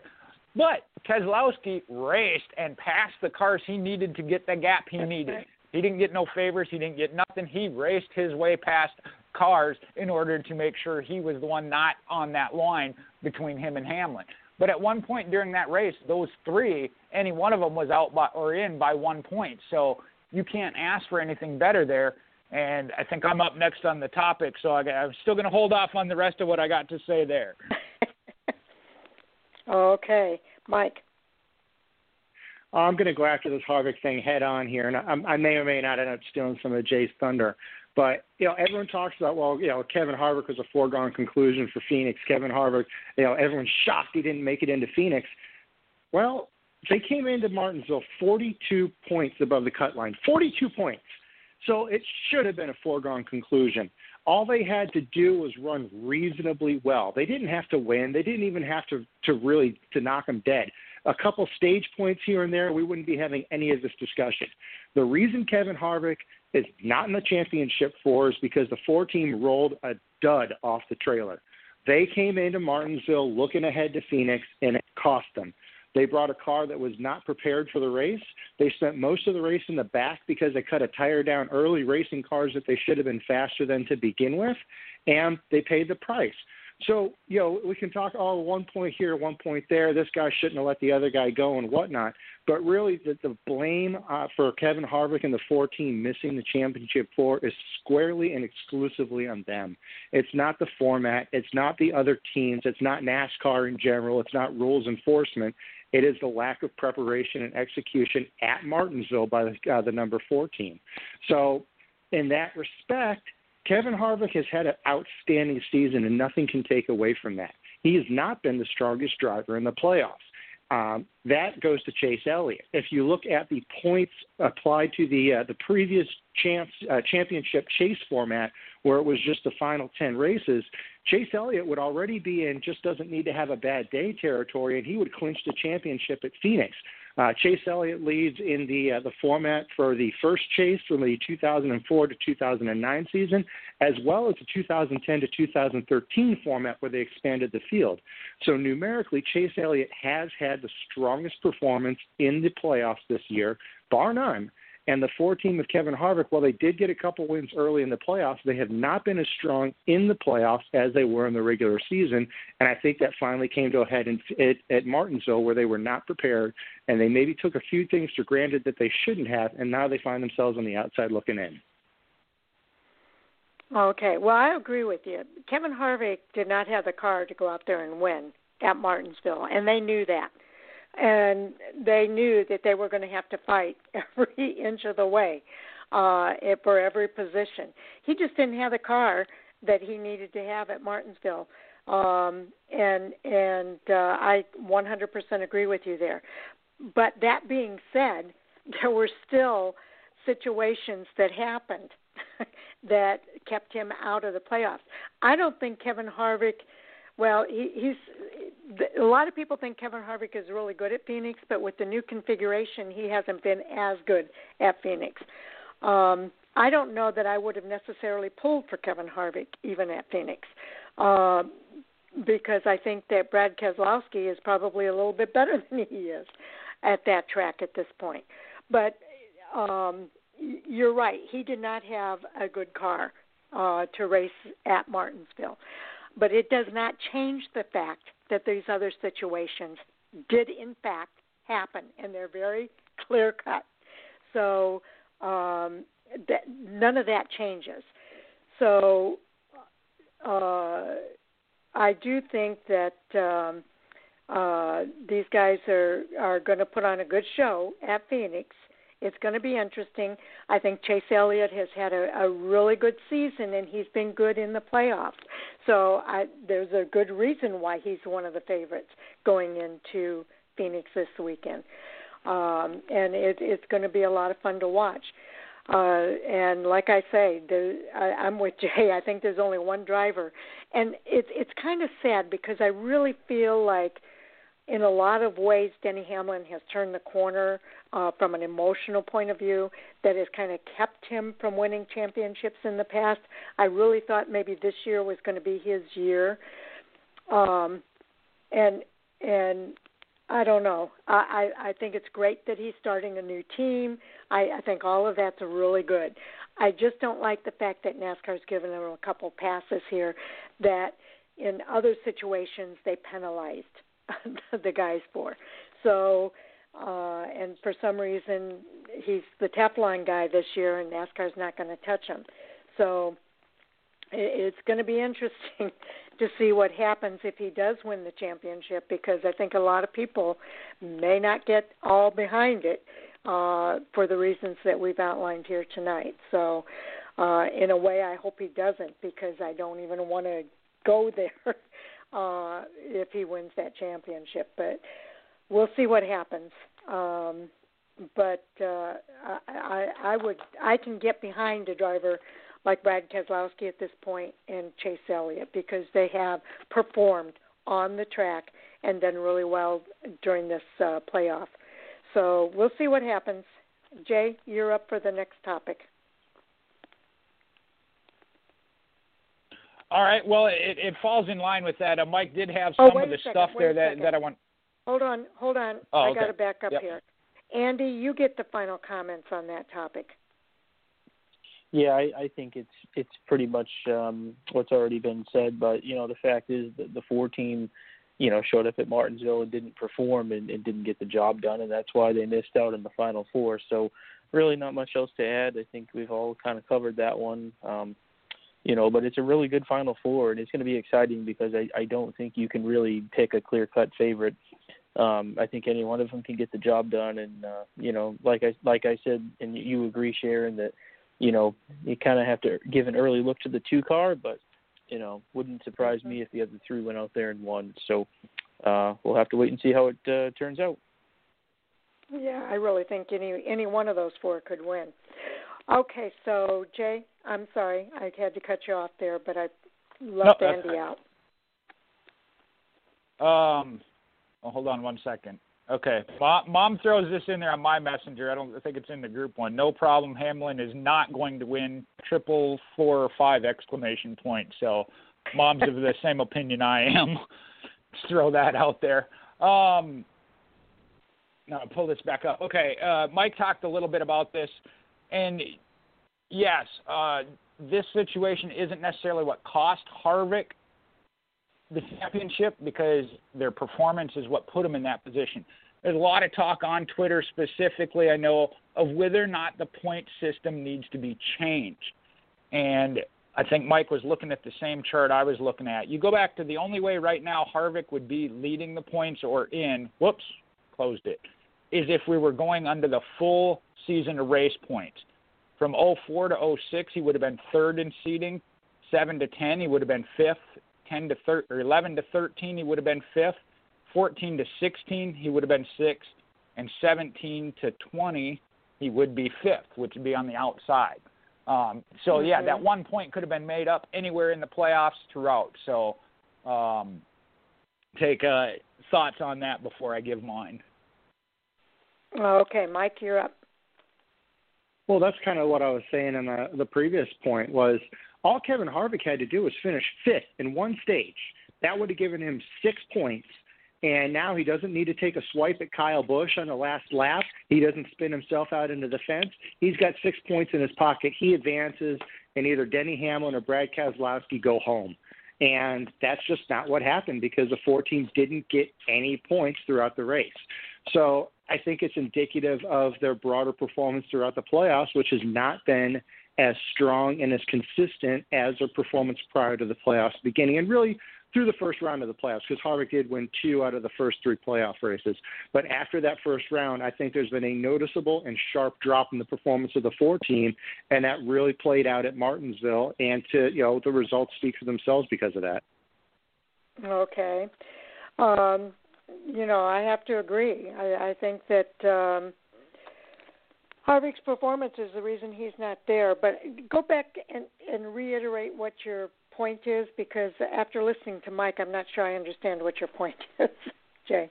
Well, there are a lot of people screaming that the point system ought to be changed because a driver like Kevin Harvick, who has had the great season he had, is not in the Final Four. Not necessarily even win the championship, but not even in the Final Four. So does the point system need to be changed? No. I don't think that the point system needs to be changed because I think that the playoff format has been a good format for the most part. I don't like this I understand there's tension. I don't like the way sometimes the drivers respond to the tension. I get why they respond that way, but I just don't like it sometimes, like Kevin Harvick spinning out Kyle Busch on purpose. That's not acceptable in my book. I don't think that's the way to go after a championship. I want to see somebody who is using their talent to go after a championship. So I wish the drivers would mature a little bit more. I thought we were kind of headed in that way with some of these guys. But, again, that pressure and that tension has kind of caused some of these guys to snap, if you will, in situations that but again, NASCAR's made it acceptable to bump and run now. So, God, I don't even know what to think anymore.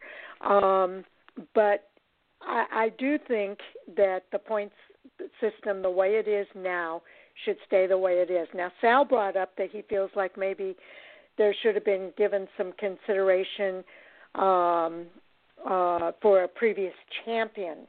Or in Kevin's case, he was the season champion, and that he should have been given some consideration to get into the Final Four because he was the regular season champion.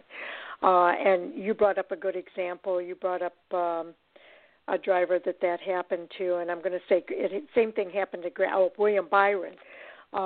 Didn't make it, or he went on to win. But Grant Enfinger lost an engine last year and was the regular season champion. He was out in the first round and didn't make it to the next round. Should consideration be given? My thought is no, we should not give consideration unless they can win throughout the playoffs. But no, I think the points are fine the way they are. So, Andy, your thoughts?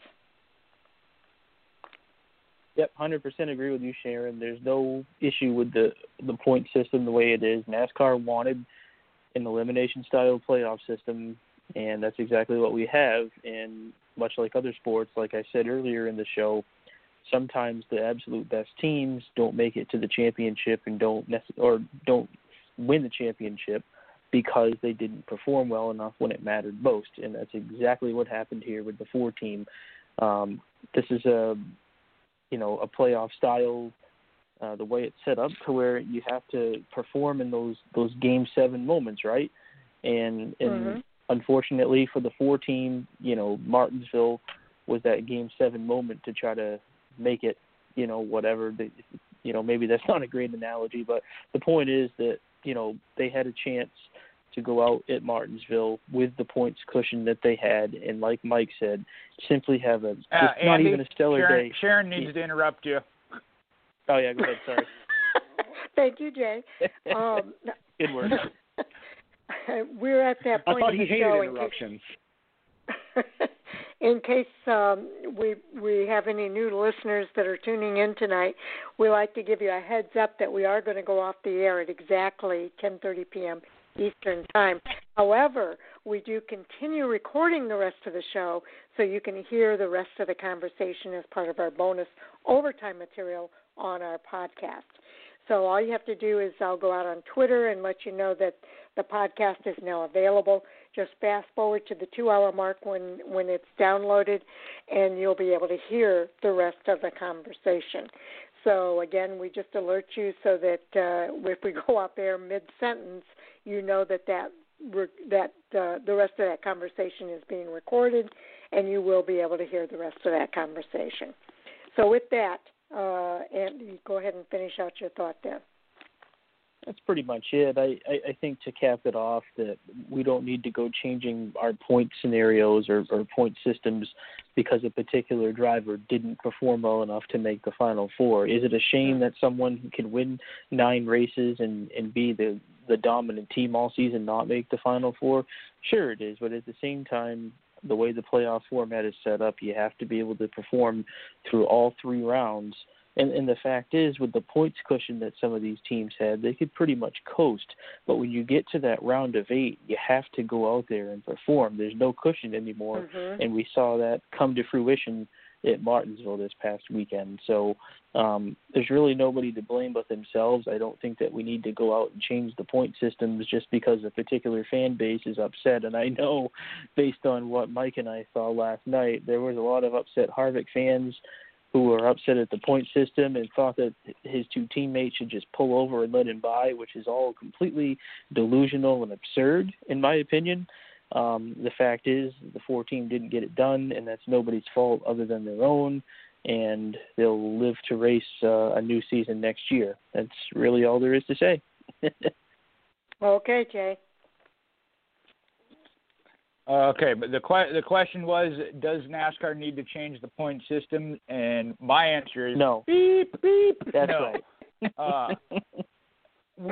And I think this is one of the nights that unfortunately Sharon and I had this discussion alone when it came to that of did NASCAR need to do something different with the points to prevent teams from building up such a point lead that they could coast in. And we all, and I say everybody, all the analysts on TV, on radio, penciling or almost black permanent ink putting Harvick and Hamlin in, and it didn't happen. Hamlin was just as close, obviously, so his lack of performance happened a little bit earlier in the round where he came in only the 20 points above. So I like the fact that it came down to where they might not possibly get in. Am I disappointed that Harvick didn't based on his year? Yes. Hamlin had such a good year as well, so I would have been for him as well had the situation not developed the way it did. But that's what it was designed to do. New England Patriots went 18-0 into the Super Bowl. Did they win the Super Bowl? Nope. You got to. I'm trying to think, and I don't know where I saw it. In order to win and have that Game 7 moment, you got to get to Game 7. So. Something else I got here. Oh, 2 more things here. I guess you said Sal is the one that mentioned a concession as far as regular season champion or previous champion or whatever to put in Kevin Harvick in. I think of Dave Moody. I listened to him on Sirius XM radio, and this has been for years, going back to even when they put the wild card in. How many chances do you want to give him? He's had 35 races to get that one point. Exactly. What more concession are you trying to give him? You know. So yeah, I don't agree with that either. But it's so true. Like I said, this race, that 1 point, yes, cost him the shot at the Final Four, but they put themselves in that position, and yeah, they gave away 42 points in this one race. Hamlin was in that position where he had lost part of it already because he was up there quite a chunk as well, but he had already had his mulligan, if you will, or whatever, and had lost that. Harvick lost it all in one, unfortunately. And so, no, from that standpoint, I am not disappointed with him not getting in, even though he had such a great year. The other thing is, and like I said, and this is one where Sharon and I have a difference of opinion, but had Harvick gotten by Kyle Busch in this situation, I would not have been as happy to have him in as either, because that would not have been a bump and run. That would have been a dump and run. Again, if I can describe it via words, he was alongside of him. Kyle was pulling away. He turned up and right into him to spin him out. He did not nudge him going into the corner trying to get him up loose and out. Okay, so that would have been a dump and run, and I am not in favor of that. The bump and run, nudge them, and then get by them or whatever, I'm okay with. But there is a line of pure outright, and you saw it. He turned right. I mean, that was absolute last ditch. I got nothing else. The bump and run, the nudge, and, you know, kind of be like, hey, I'm here and I'm going to make a hole. Yeah, I'm not saying it's 100% the best way, but especially at a track at Martinsville, that's kind of how you have to make a pass, you know, with it being a bottom groove track. Or we saw Chase Elliott adjust the way he was doing his line and cutting underneath them and getting alongside of them down the straightaway. So what we saw from Chase Elliott, excellent way to go about it. He didn't use the bumper. He used the track and just cut the track differently. So had Harvick made it in, if it had been so about getting by Kyle Busch that way, I would not have been in favor of Harvick being the one in, because that would have been, like I said, a true dump and run, which I'm not in favor of. Just for the record, bump and run I'm okay with. Yeah. Just for the record, I do agree with you on that. Well, and I know you're not a big fan of the bump and run either, but like I said, that's at least marginal. The dump and run, yeah, I'm not in favor of an outright wrecking, running over full throttle, which that would have been. So those were the three that I had with it, and like I said, I think I beat myself. So with my answer to the no, but a few words in front of that no. Like I said, I'm actually, when we talked about it the other week, kind of felt like, yeah, these guys have got that free ride, and it turns out they didn't. So I think the system is working. Okay, Mike. Jay sounds like he's been listening to Radioactive from Fox Sports there. And I agree with him. I'm going to agree with Jay on this one. I think they need All right, to one leave for the three points. tonight. Hey, I mean, that's better than nothing. That's a solid 33%. But, yeah, NASCAR needs to leave the points format alone. They've been messing with it and changing it and tweaking it. And while, this one guy didn't get in, so we're going to change it again. We're going to add a wild card, and we're going to do this, we're going to do that. They need to have some consistency in the point system, at least for a little while, or else you're going to have just this growing criticism that's already pretty strong where NASCAR, the only consistency in NASCAR is inconsistency, and that's not very healthy for the sport either. To Sharon's point about them giving consideration to the regular season champion, they do. Kevin Harvick got 15 extra playoff points for being the regular season champion. Mm-hmm. That's the playoff point equivalent of winning 3 additional races. So he did get some consideration as the regular season champion, and it still wasn't enough. So kind of like what Jay said, relaying from Dave Moody, how many more chances and mulligans and passes and whatever do you want to give a guy before it becomes you can box up the trophy and just FedEx it to his house and call it a day. I mean, at some point, you have to have some level of competition in there. And if there's not an opportunity for somebody to blow it, like Kevin Harvick and the 14 did, if they can't blow it, it's not a competition at this point. So there's got to be some element of risk involved in there, or else you're not really having a compelling sport. Now you're at the WWE level of scripted performance entertainment versus a competitive professional sport.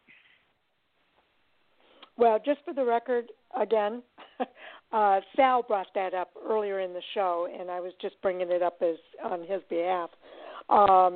Yeah, I agree. No points change. Keep it the way it is for all the reasons that we brought up here. I like it the way it is. My only thing is the maturity level of the drivers in those clutch moments and how they deal with that, because I am not a fan of the dump and run. Never will be a fan of the dump and run. I think it takes no skill to dump and run, and I don't want to crown a champion who dumps and runs.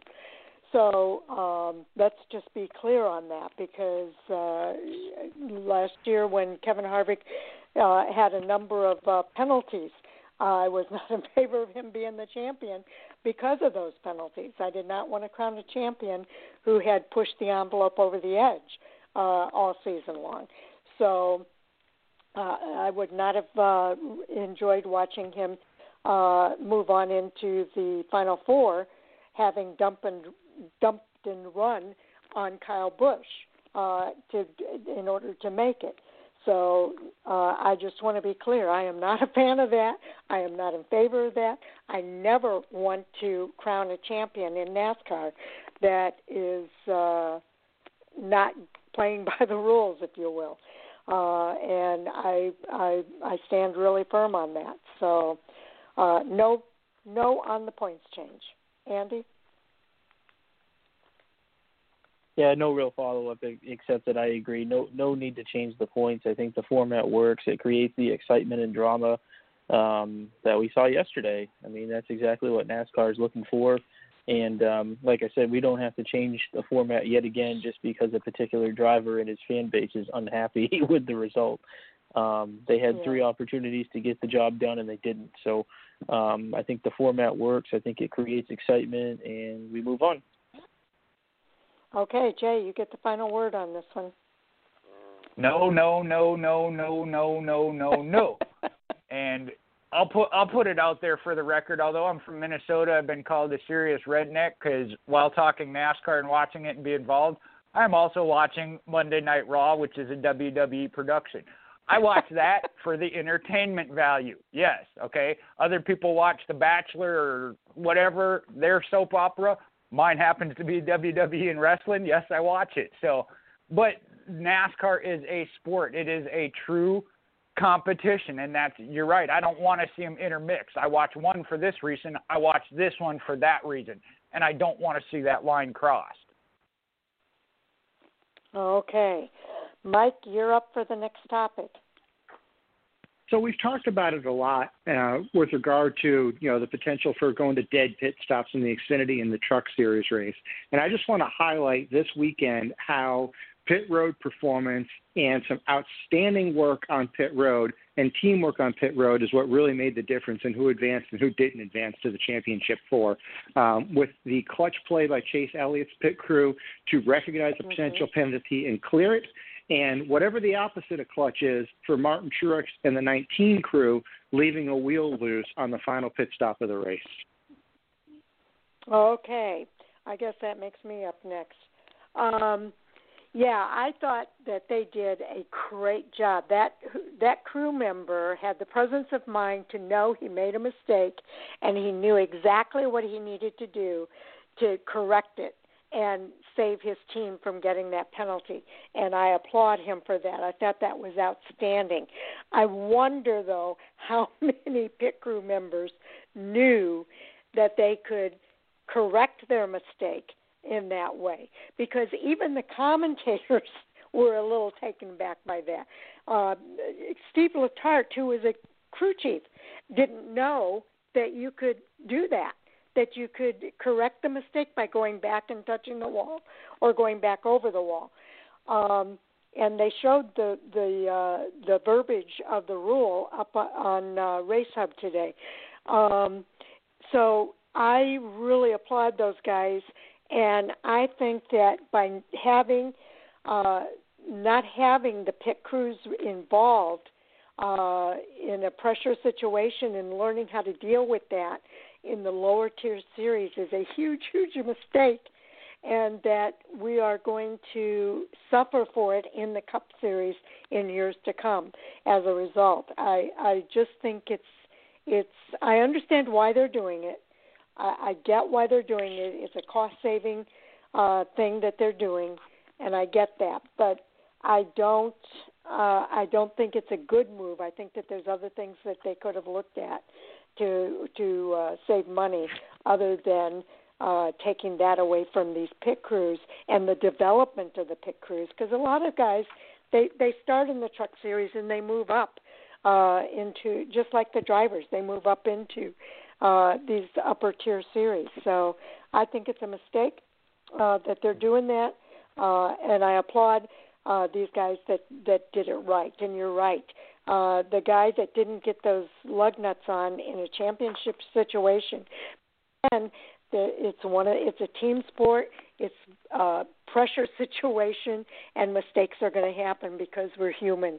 But it's sad to see that happening to the caliber of team that we know Martin Truex can have around him, and but it happens, and it happened this weekend. So these guys really need to, and I know they practice a lot, but in these situations they've got to have people that can handle that pressure and be able to perform. So, Andy, what are your thoughts? Yeah, I think the element of a pit crew really has a huge effect on the outcome of these Cup Series races, and that's the whole team aspect. It's not just the driver. It's not just the men and women on the pit box. It's the pit crew.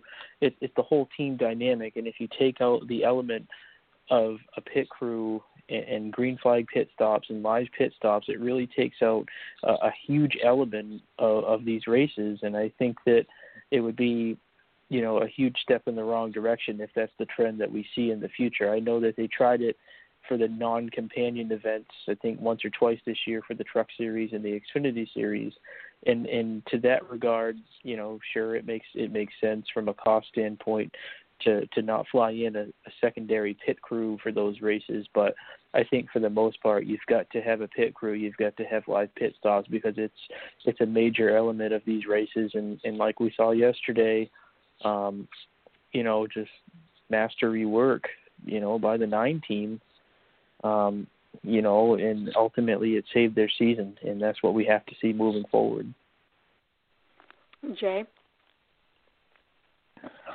Well, the Chase Elliott thing I actually had as a hot topic, but from kind of a different aspect. My concern was that people were going to scream that Chase Elliott, as the fan favorite, golden boy, however you want to refer to it, was given a pass.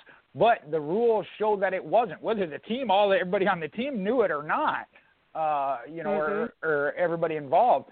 It's no different than if you go below the yellow line, come back up and give the position back that you got. You won't get penalized. You'll lose positions, but you won't get the penalty.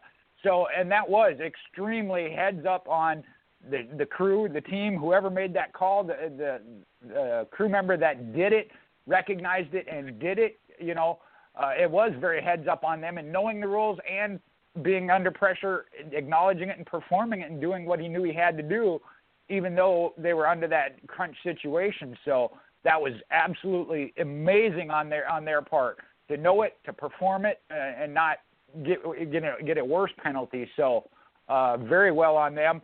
And like I said, that one, that NASCAR made the right call, because they came back and the rules say, hey, if you fix your mistake, you gained a position or you did this, you go back, you step back, you correct it. As far as the pit crew thing, and I know when we had that discussion, yeah, I'm with Sharon. This is a bad direction to be going in.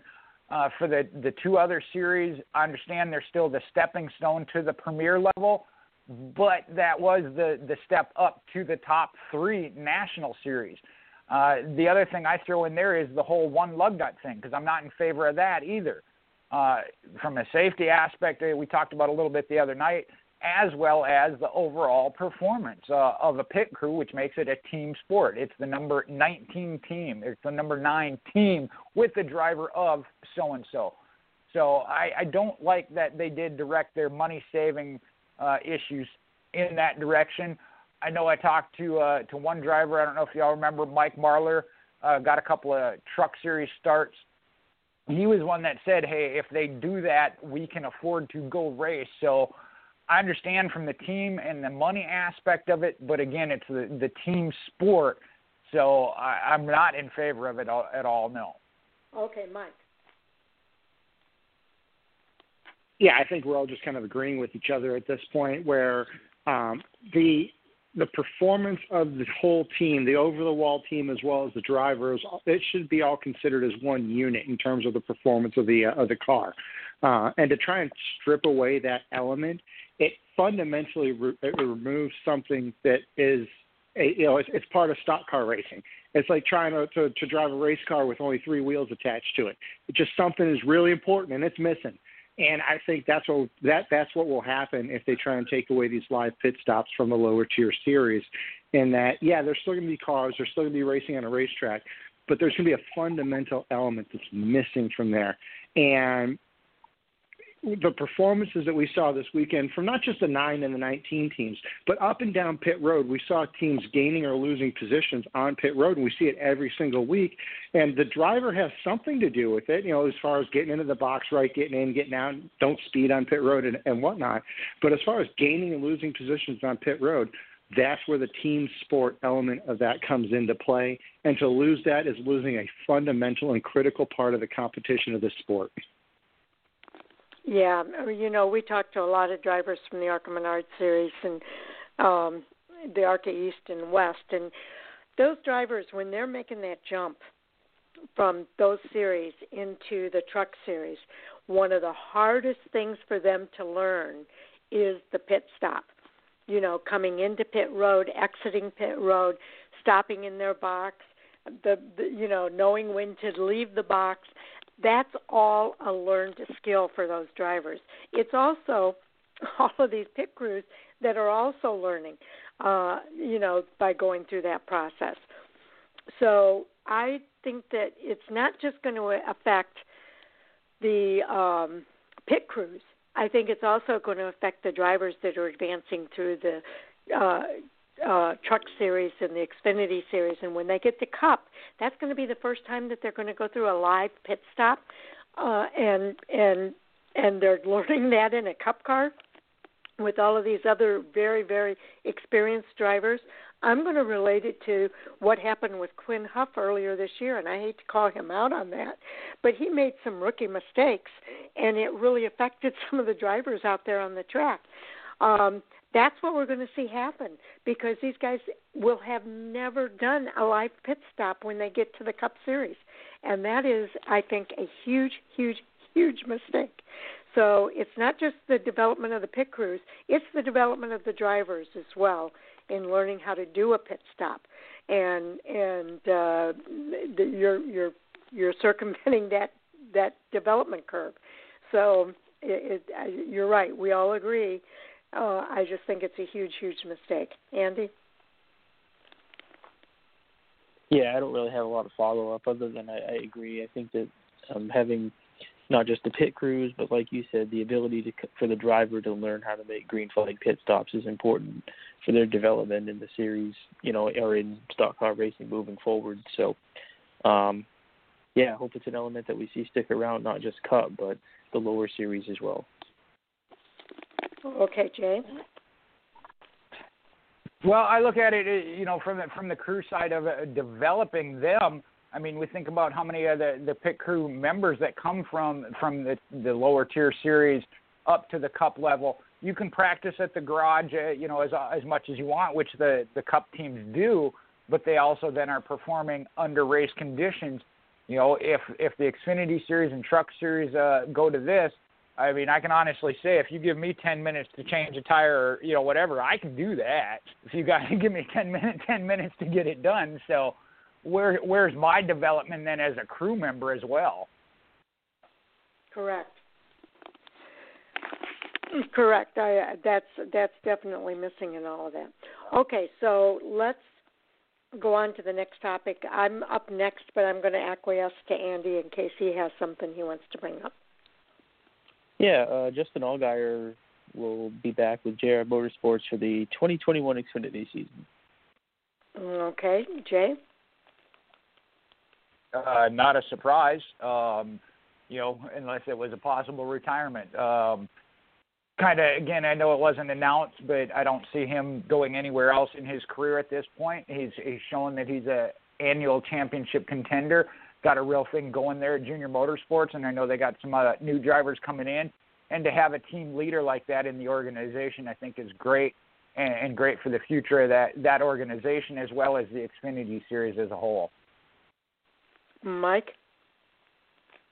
Yeah, like Jay said, not really a surprise. And the other thing to add on to there, not only was it announced that Justin Allgaier will be returning, but longtime sponsor Brandt, the red and black paint scheme that Justin Allgaier runs, they will also be returning for at least 20 races for the next season, with other sponsors to be announced.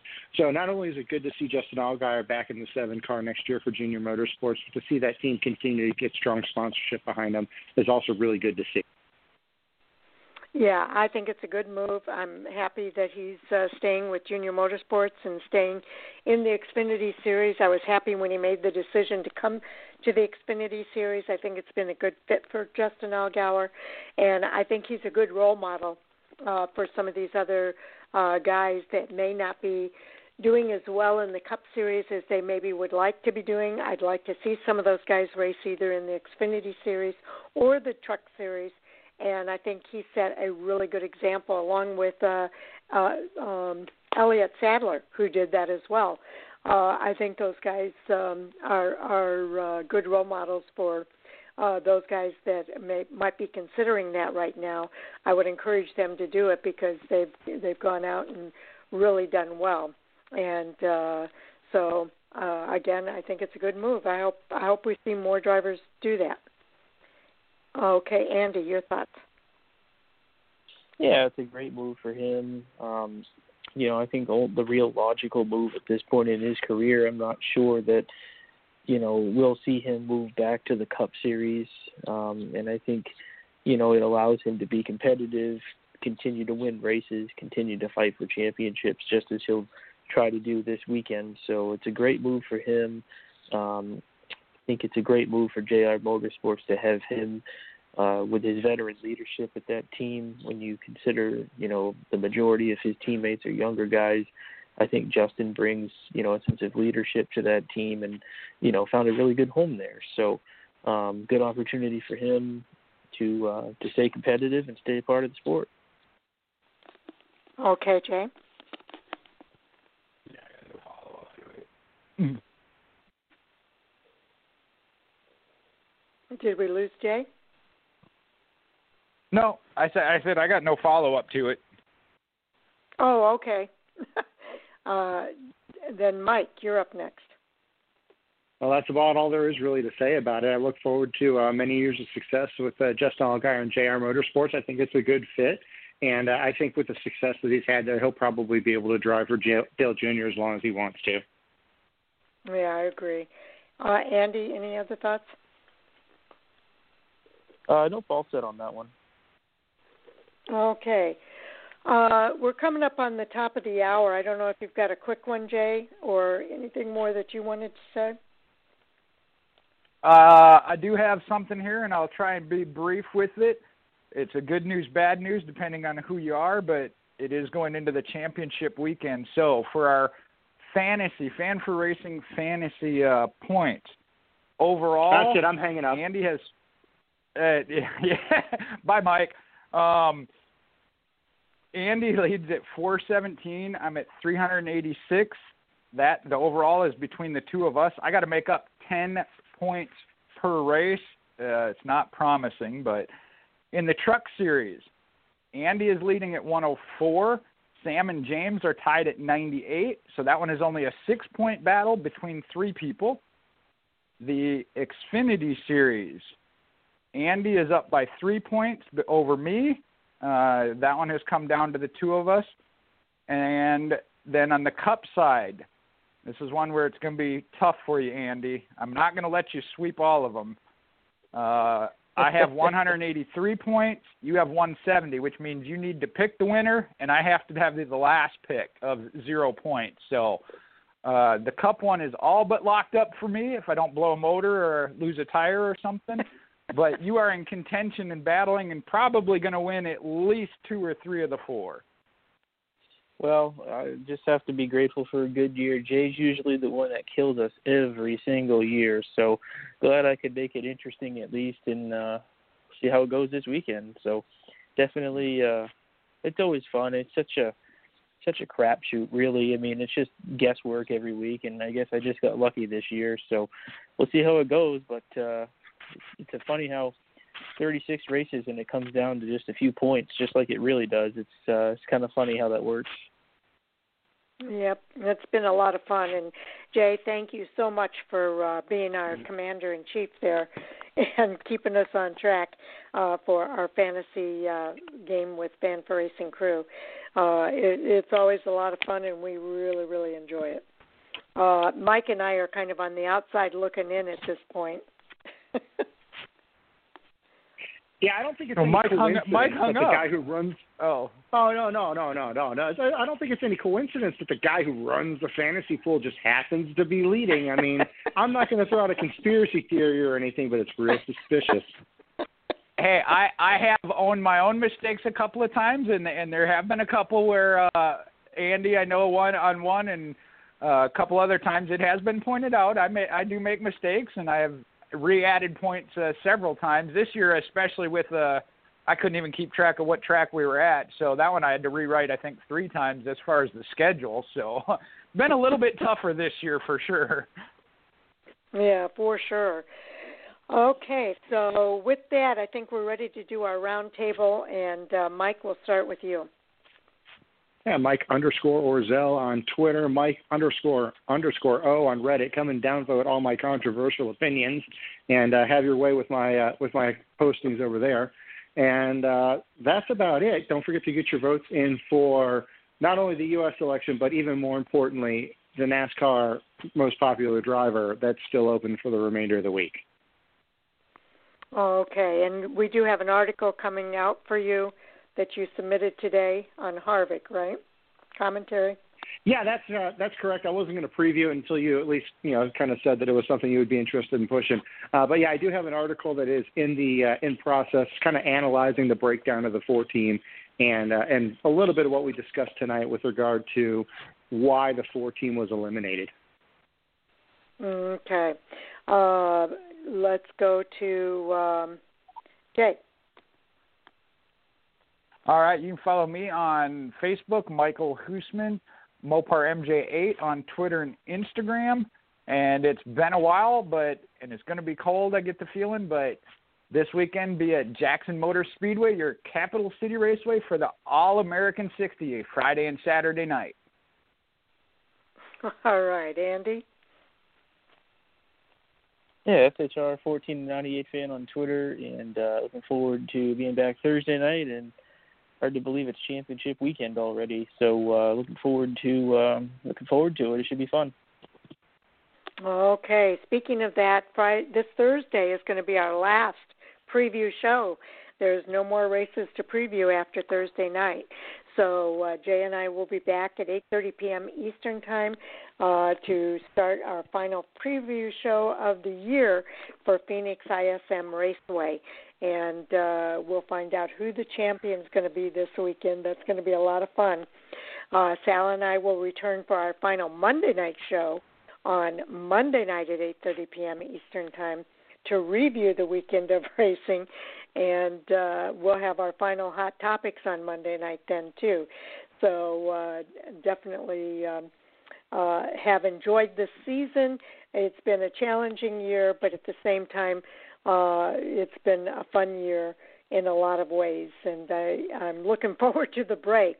But I know I'm going to hit that point where I'm really missing it and ready to kind of get back on board and ready to go again for another new season in 2021.